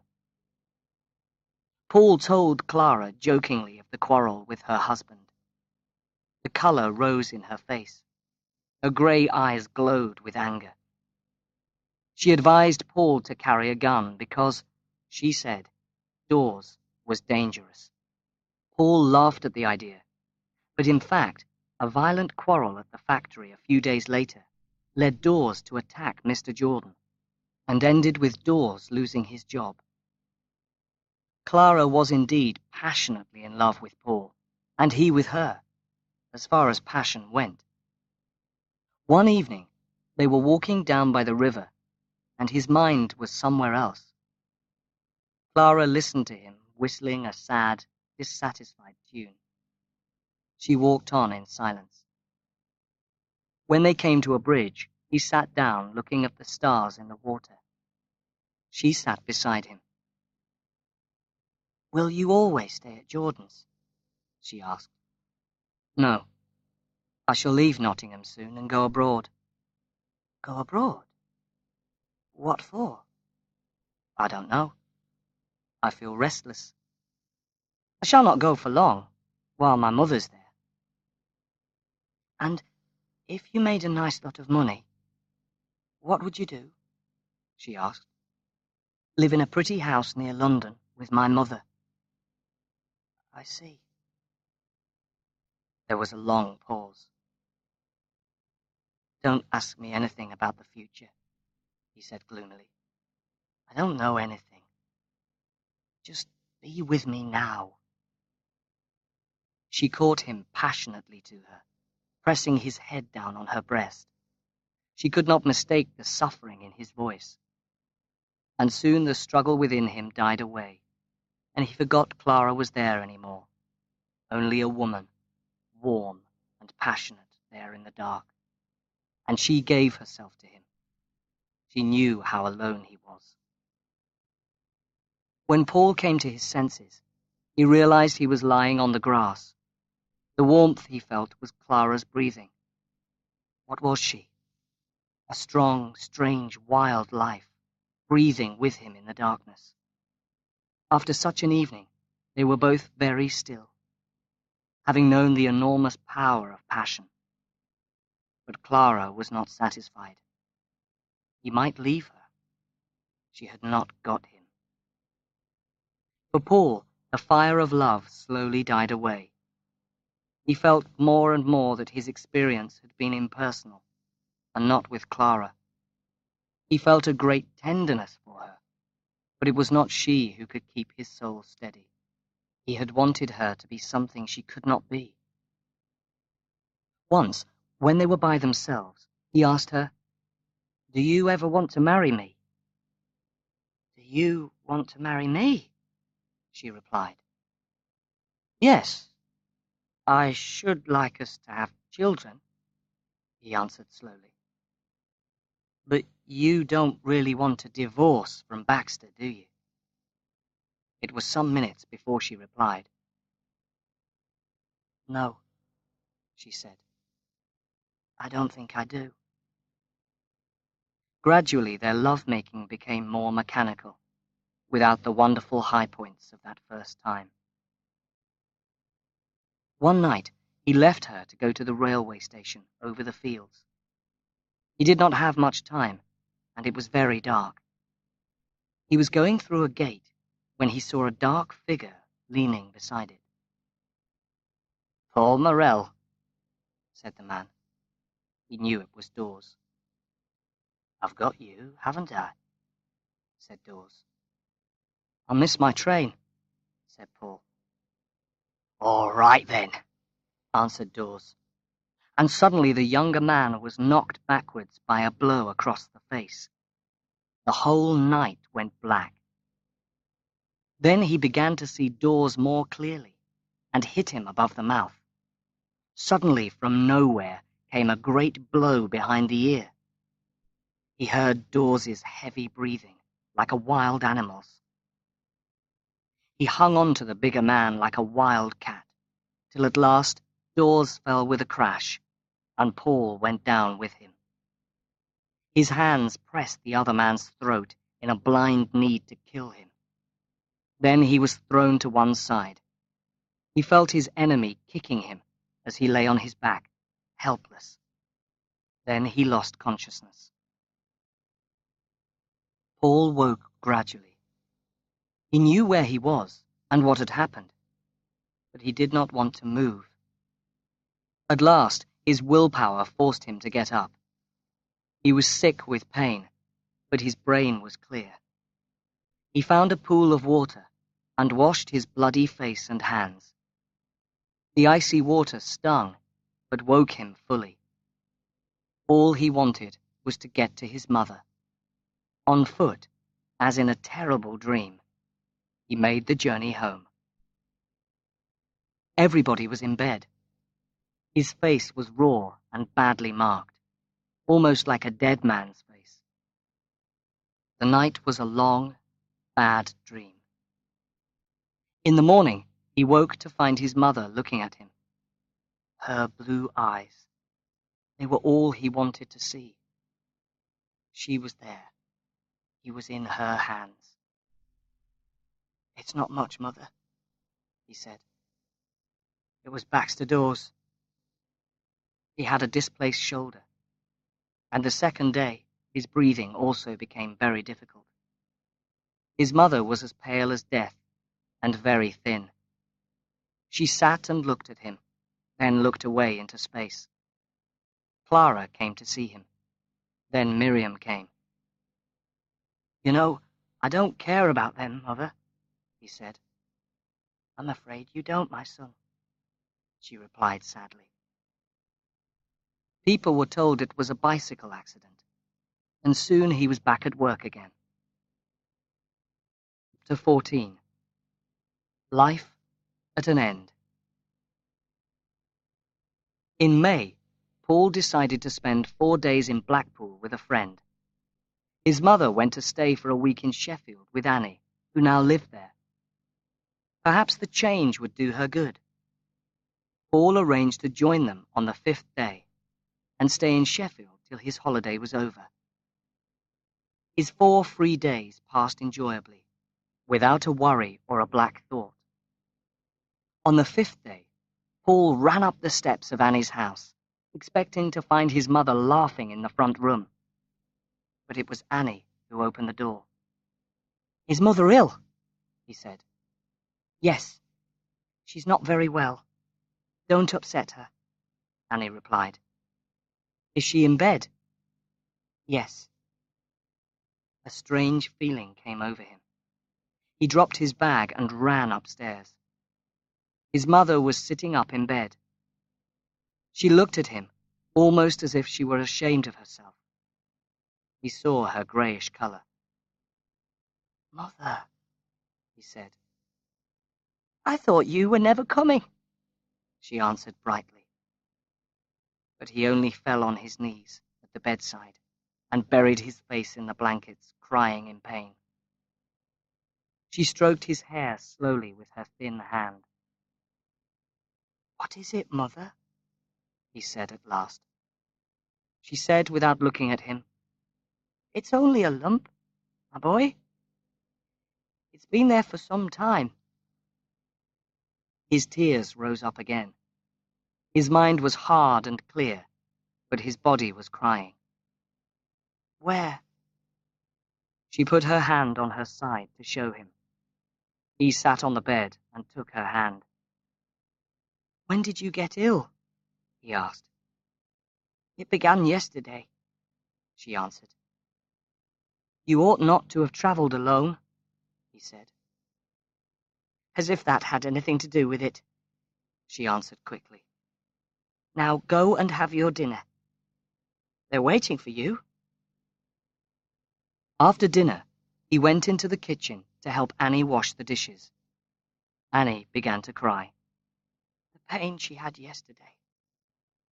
I never saw anyone suffer like it," she cried.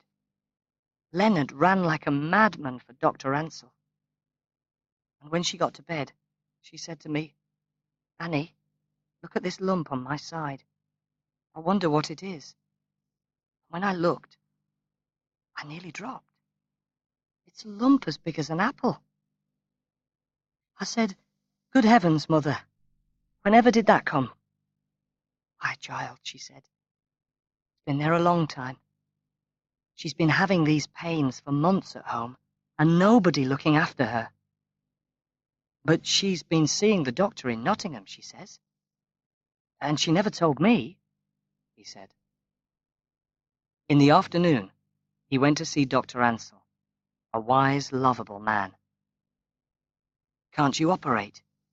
asked Paul. "Not there," said the doctor. "Might it be cancer?" "I don't know. I would like an examination by her regular doctor, Dr. Jameson. But you must arrange it. He will charge you not less than £10 to come all the way from Nottingham." Paul agreed to make the arrangement and went to see Dr. Jameson in Nottingham 2 days later. He was friendly, busy, kind. He agreed to come to Sheffield the next day, a Sunday. Paul went home to see his father. They now employed a little serving girl called Minnie, and she was looking after him. Paul had written him a letter to tell him about his wife, but his father was afraid to mention her. They ate in silence. "Well, and how is she?" asked the old miner at last. "She can sit up. We can carry her down for tea," said Paul. "You must go and see her next week, Father." I hope she'll be home by that time, said Morell. If she's not, said Paul, you must come. Dr. Jameson came on the Sunday, as agreed, together with Dr. Ansell. The examination did not take long. Arthur, Paul, and Leonard waited nervously for the two doctors to come downstairs. They were told that an operation was impossible. Mrs. Morell's heart was too weak, but it might be possible to reduce the lump by using suitable drugs. Paul had to go back to work. On the Saturday, Walter Morell took the train to Sheffield. When he arrived, he looked lost. The old man came into the bedroom rather fearfully. "How do I find you, my girl?" he said, kissing her hurriedly and shyly. "Well, I'm half and half," she replied. "I can see you are," he said, looking down on her. Then he wiped his eyes with his handkerchief and sat looking at her, almost as if she was a stranger. Mrs. Morell did not change much. She stayed in Sheffield for 2 months. At the end of that time, she was, if anything, rather worse, but she wanted to go home. So they got a motor car from Nottingham, because she was too ill to go by train. Morell knew she was coming. He had the front door open. Half the neighbours came out to greet her. Mrs. Morell, smiling, drove home down the street. They saw her smile and nod. It was a great event in Bestwood. Morell wanted to carry her inside, but he was too old. Arthur picked her up as if she was a child. They put a big, deep chair near the fire, where her old chair used to stand. When she was unwrapped and sitting down and had drunk a little wine, she looked round the room. "Don't think I didn't like your house, Annie," she said, "but it's good to be in my own home again." And Morell added in a shaky voice, "It is, girl. It is." While Paul was in Sheffield, he heard from Dr. Ansell that a man from Nottingham was in the local fever hospital. He was none other than Baxter Dawes. Paul decided to visit him. It appeared that Dawes had come to take up work in Sheffield, but after only a day or two had fallen seriously ill. Paul told him about his mother's illness and offered to visit him again when he returned to Sheffield.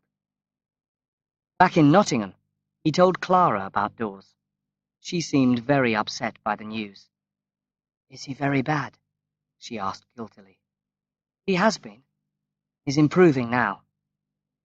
There was a distance now between the lovers. "I've behaved badly to him," she said, "and now you're behaving badly to me. It's what I deserve. He loved me 1,000 times better than you ever did." As soon as she could, she went to Sheffield to see her husband. The meeting was not a success, but she left him roses and fruit and money. She wanted to repay him, even though her heart was not warm with love. Mrs. Morell got gradually worse. Paul knew, and she knew, that she was dying, but they kept up a pretense of cheerfulness. Dawes was now in a rest home near Nottingham, and Paul visited him there sometimes. A peculiar friendship developed between the two men. Dawes, still very weak, seemed to rely on Paul. The days and weeks went by. December came, and some snow. Paul stayed at home all the time now. They could not afford a nurse, so Paul shared the nursing with Annie. Their mother had strong drugs every night to help her sleep, and her heart beat irregularly. Annie slept beside her. Paul went in the early morning, when his sister got up. Mrs. Morell's eyes grew darker and darker, her body thinner, her skin greyer. "Can't you give her something to put an end to it?" he asked the doctor at last. But the doctor shook his head. Walter Morell was silent and frightened. Sometimes he went into the sick room to look at her, then left in confusion. One evening, Paul collected all the sleeping pills there were and took them downstairs. Carefully, he made them into a powder. He put the powder into the hot milk, which he took to his mother at 9 o'clock. She drank a little and looked at him with dark, wondering eyes. "Oh, it is bitter, Paul," she said, making an expression of distaste.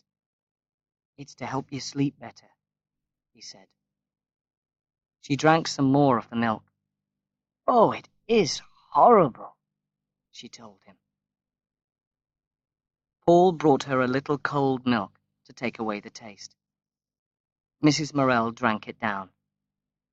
She was sighing with tiredness. Her heartbeat was very irregular. Paul and Annie settled her down for the night. As usual, Annie slept with her, and Paul slept in the next room. He was woken suddenly by Annie's whispered, "Paul, Paul, come and look at her." His mother lay with her cheek on her hand, in the same position as before, but her mouth had fallen open, and she was breathing with loud, heavy breaths, with long pauses in between. They sat silently listening to the great, rough breaths. The night went by, breath by breath. Still it was dark. His father got up. "Had I better stay?" he whispered. "No. Go to work," answered Paul. In a few minutes, he heard his father's heavy footsteps on the snow outside. He watched the snow growing blue. A grey, deathly dawn followed. Annie came in and looked at him questioningly. "Just the same," he said calmly. Soon the neighbours came with their frightened question. "How is she?" At 10 o'clock, the district nurse came. "Nurse," cried Paul, "she'll continue like this for days." "She can't, Mr. Morell," said the nurse. "She can't." At about 11 o'clock, he went downstairs and sat in the neighbour's house. Suddenly, Annie came flying across the garden, crying, "Paul! Paul! She's gone!" In a second, he was back in his own house and upstairs. They all stood back. He kneeled down and put his face to hers and his arms round her. "My love, oh, my love," he whispered again and again. "My love, oh, my love." Their father came home from work about 4 o'clock. He came silently into the house and sat down. Tired, he laid his black arms on the table. The serving girl hurried to give him his dinner. At last, Paul said, "You noticed the curtains were closed?" Morell looked up. "No," he said. "Why? Has she gone?" "Yes." "When was that?" "About 12 this morning."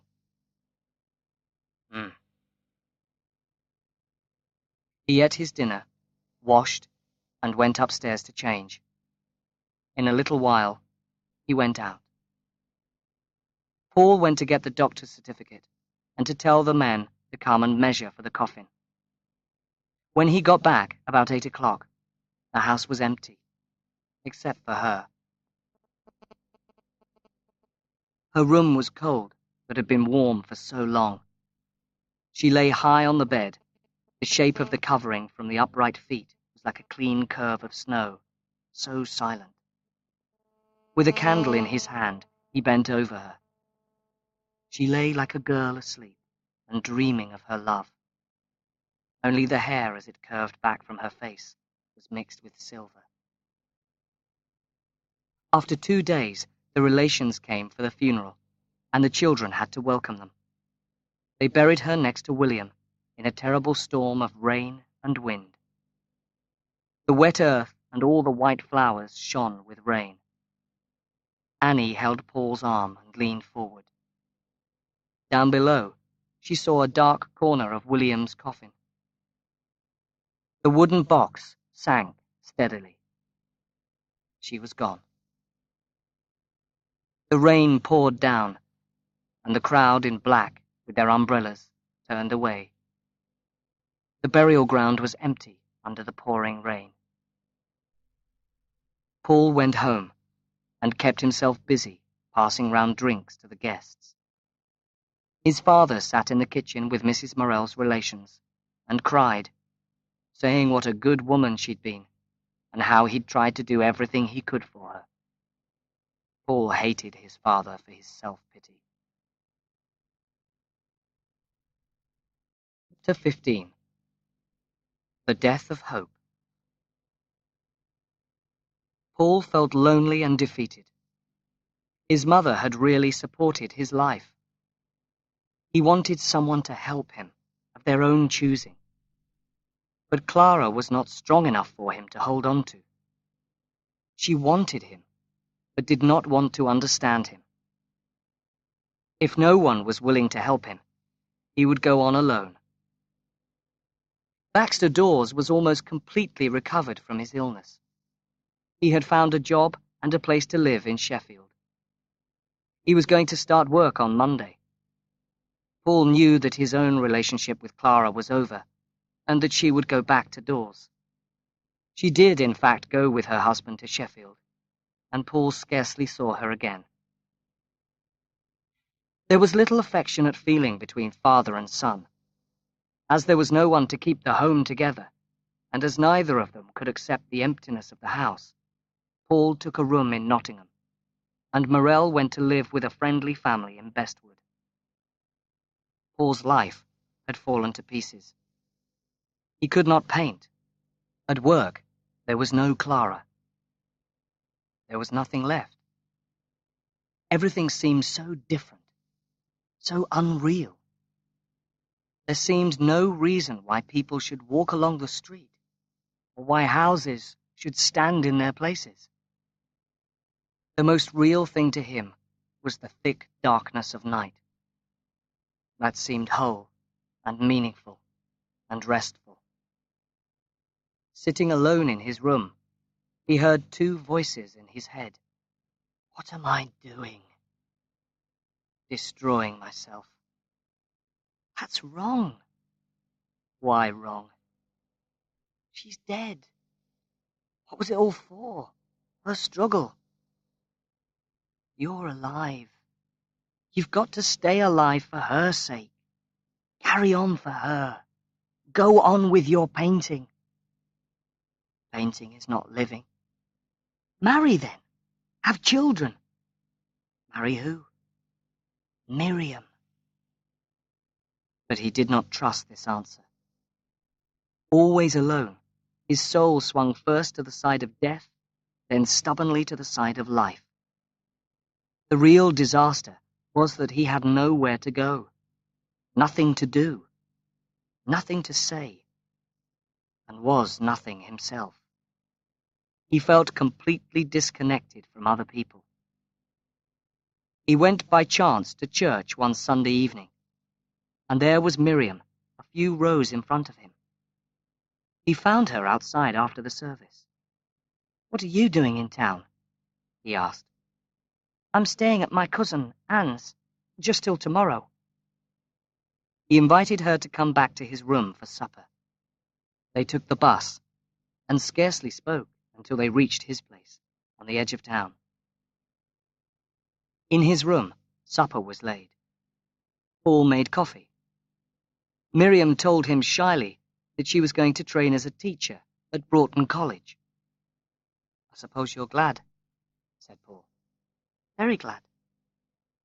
"Well, you'll find earning your own living isn't everything." After supper, they sat by the fire facing each other. "You've broken off with Clara?" Miriam asked. "Yes." "You know," she said, "I think we ought to be married." "Why?" "You're wasting yourself like this." I'm not sure, he said slowly, that marriage would be much good. You want to put me in your pocket, and I would die there. What will you do instead? She asked. I don't know. Go on, I suppose. Perhaps I'll go abroad. There was a long silence. Will you have me? To marry me? He said, in a very low voice. Do you want it? She asked, deeply serious. Not much, he replied with pain. And without marriage, we can do nothing. No, she said, her voice like a deep bell. No, I think not. He went with her to her cousin's house and left her there. As he turned away, he felt the last foothold for him had gone. The town stretched away to the distance, a flat sea of lights. Behind him lay the country, with little points of light from more towns, the sea, the night, on and on. On every side the enormous dark silence seemed to be pressing him into nothingness. And yet, though so small and unimportant, he was not nothing. Mother, he whispered, in sharpest pain. Mother. She was the only thing that helped him to remain himself among all this. And she was gone, a part of the earth again. But no, he would not give in. He straightened himself and closed his lips firmly. He would not take that direction, to the darkness, to follow her. He walked towards the distant noise, the glowing golden lights of the city. Quickly.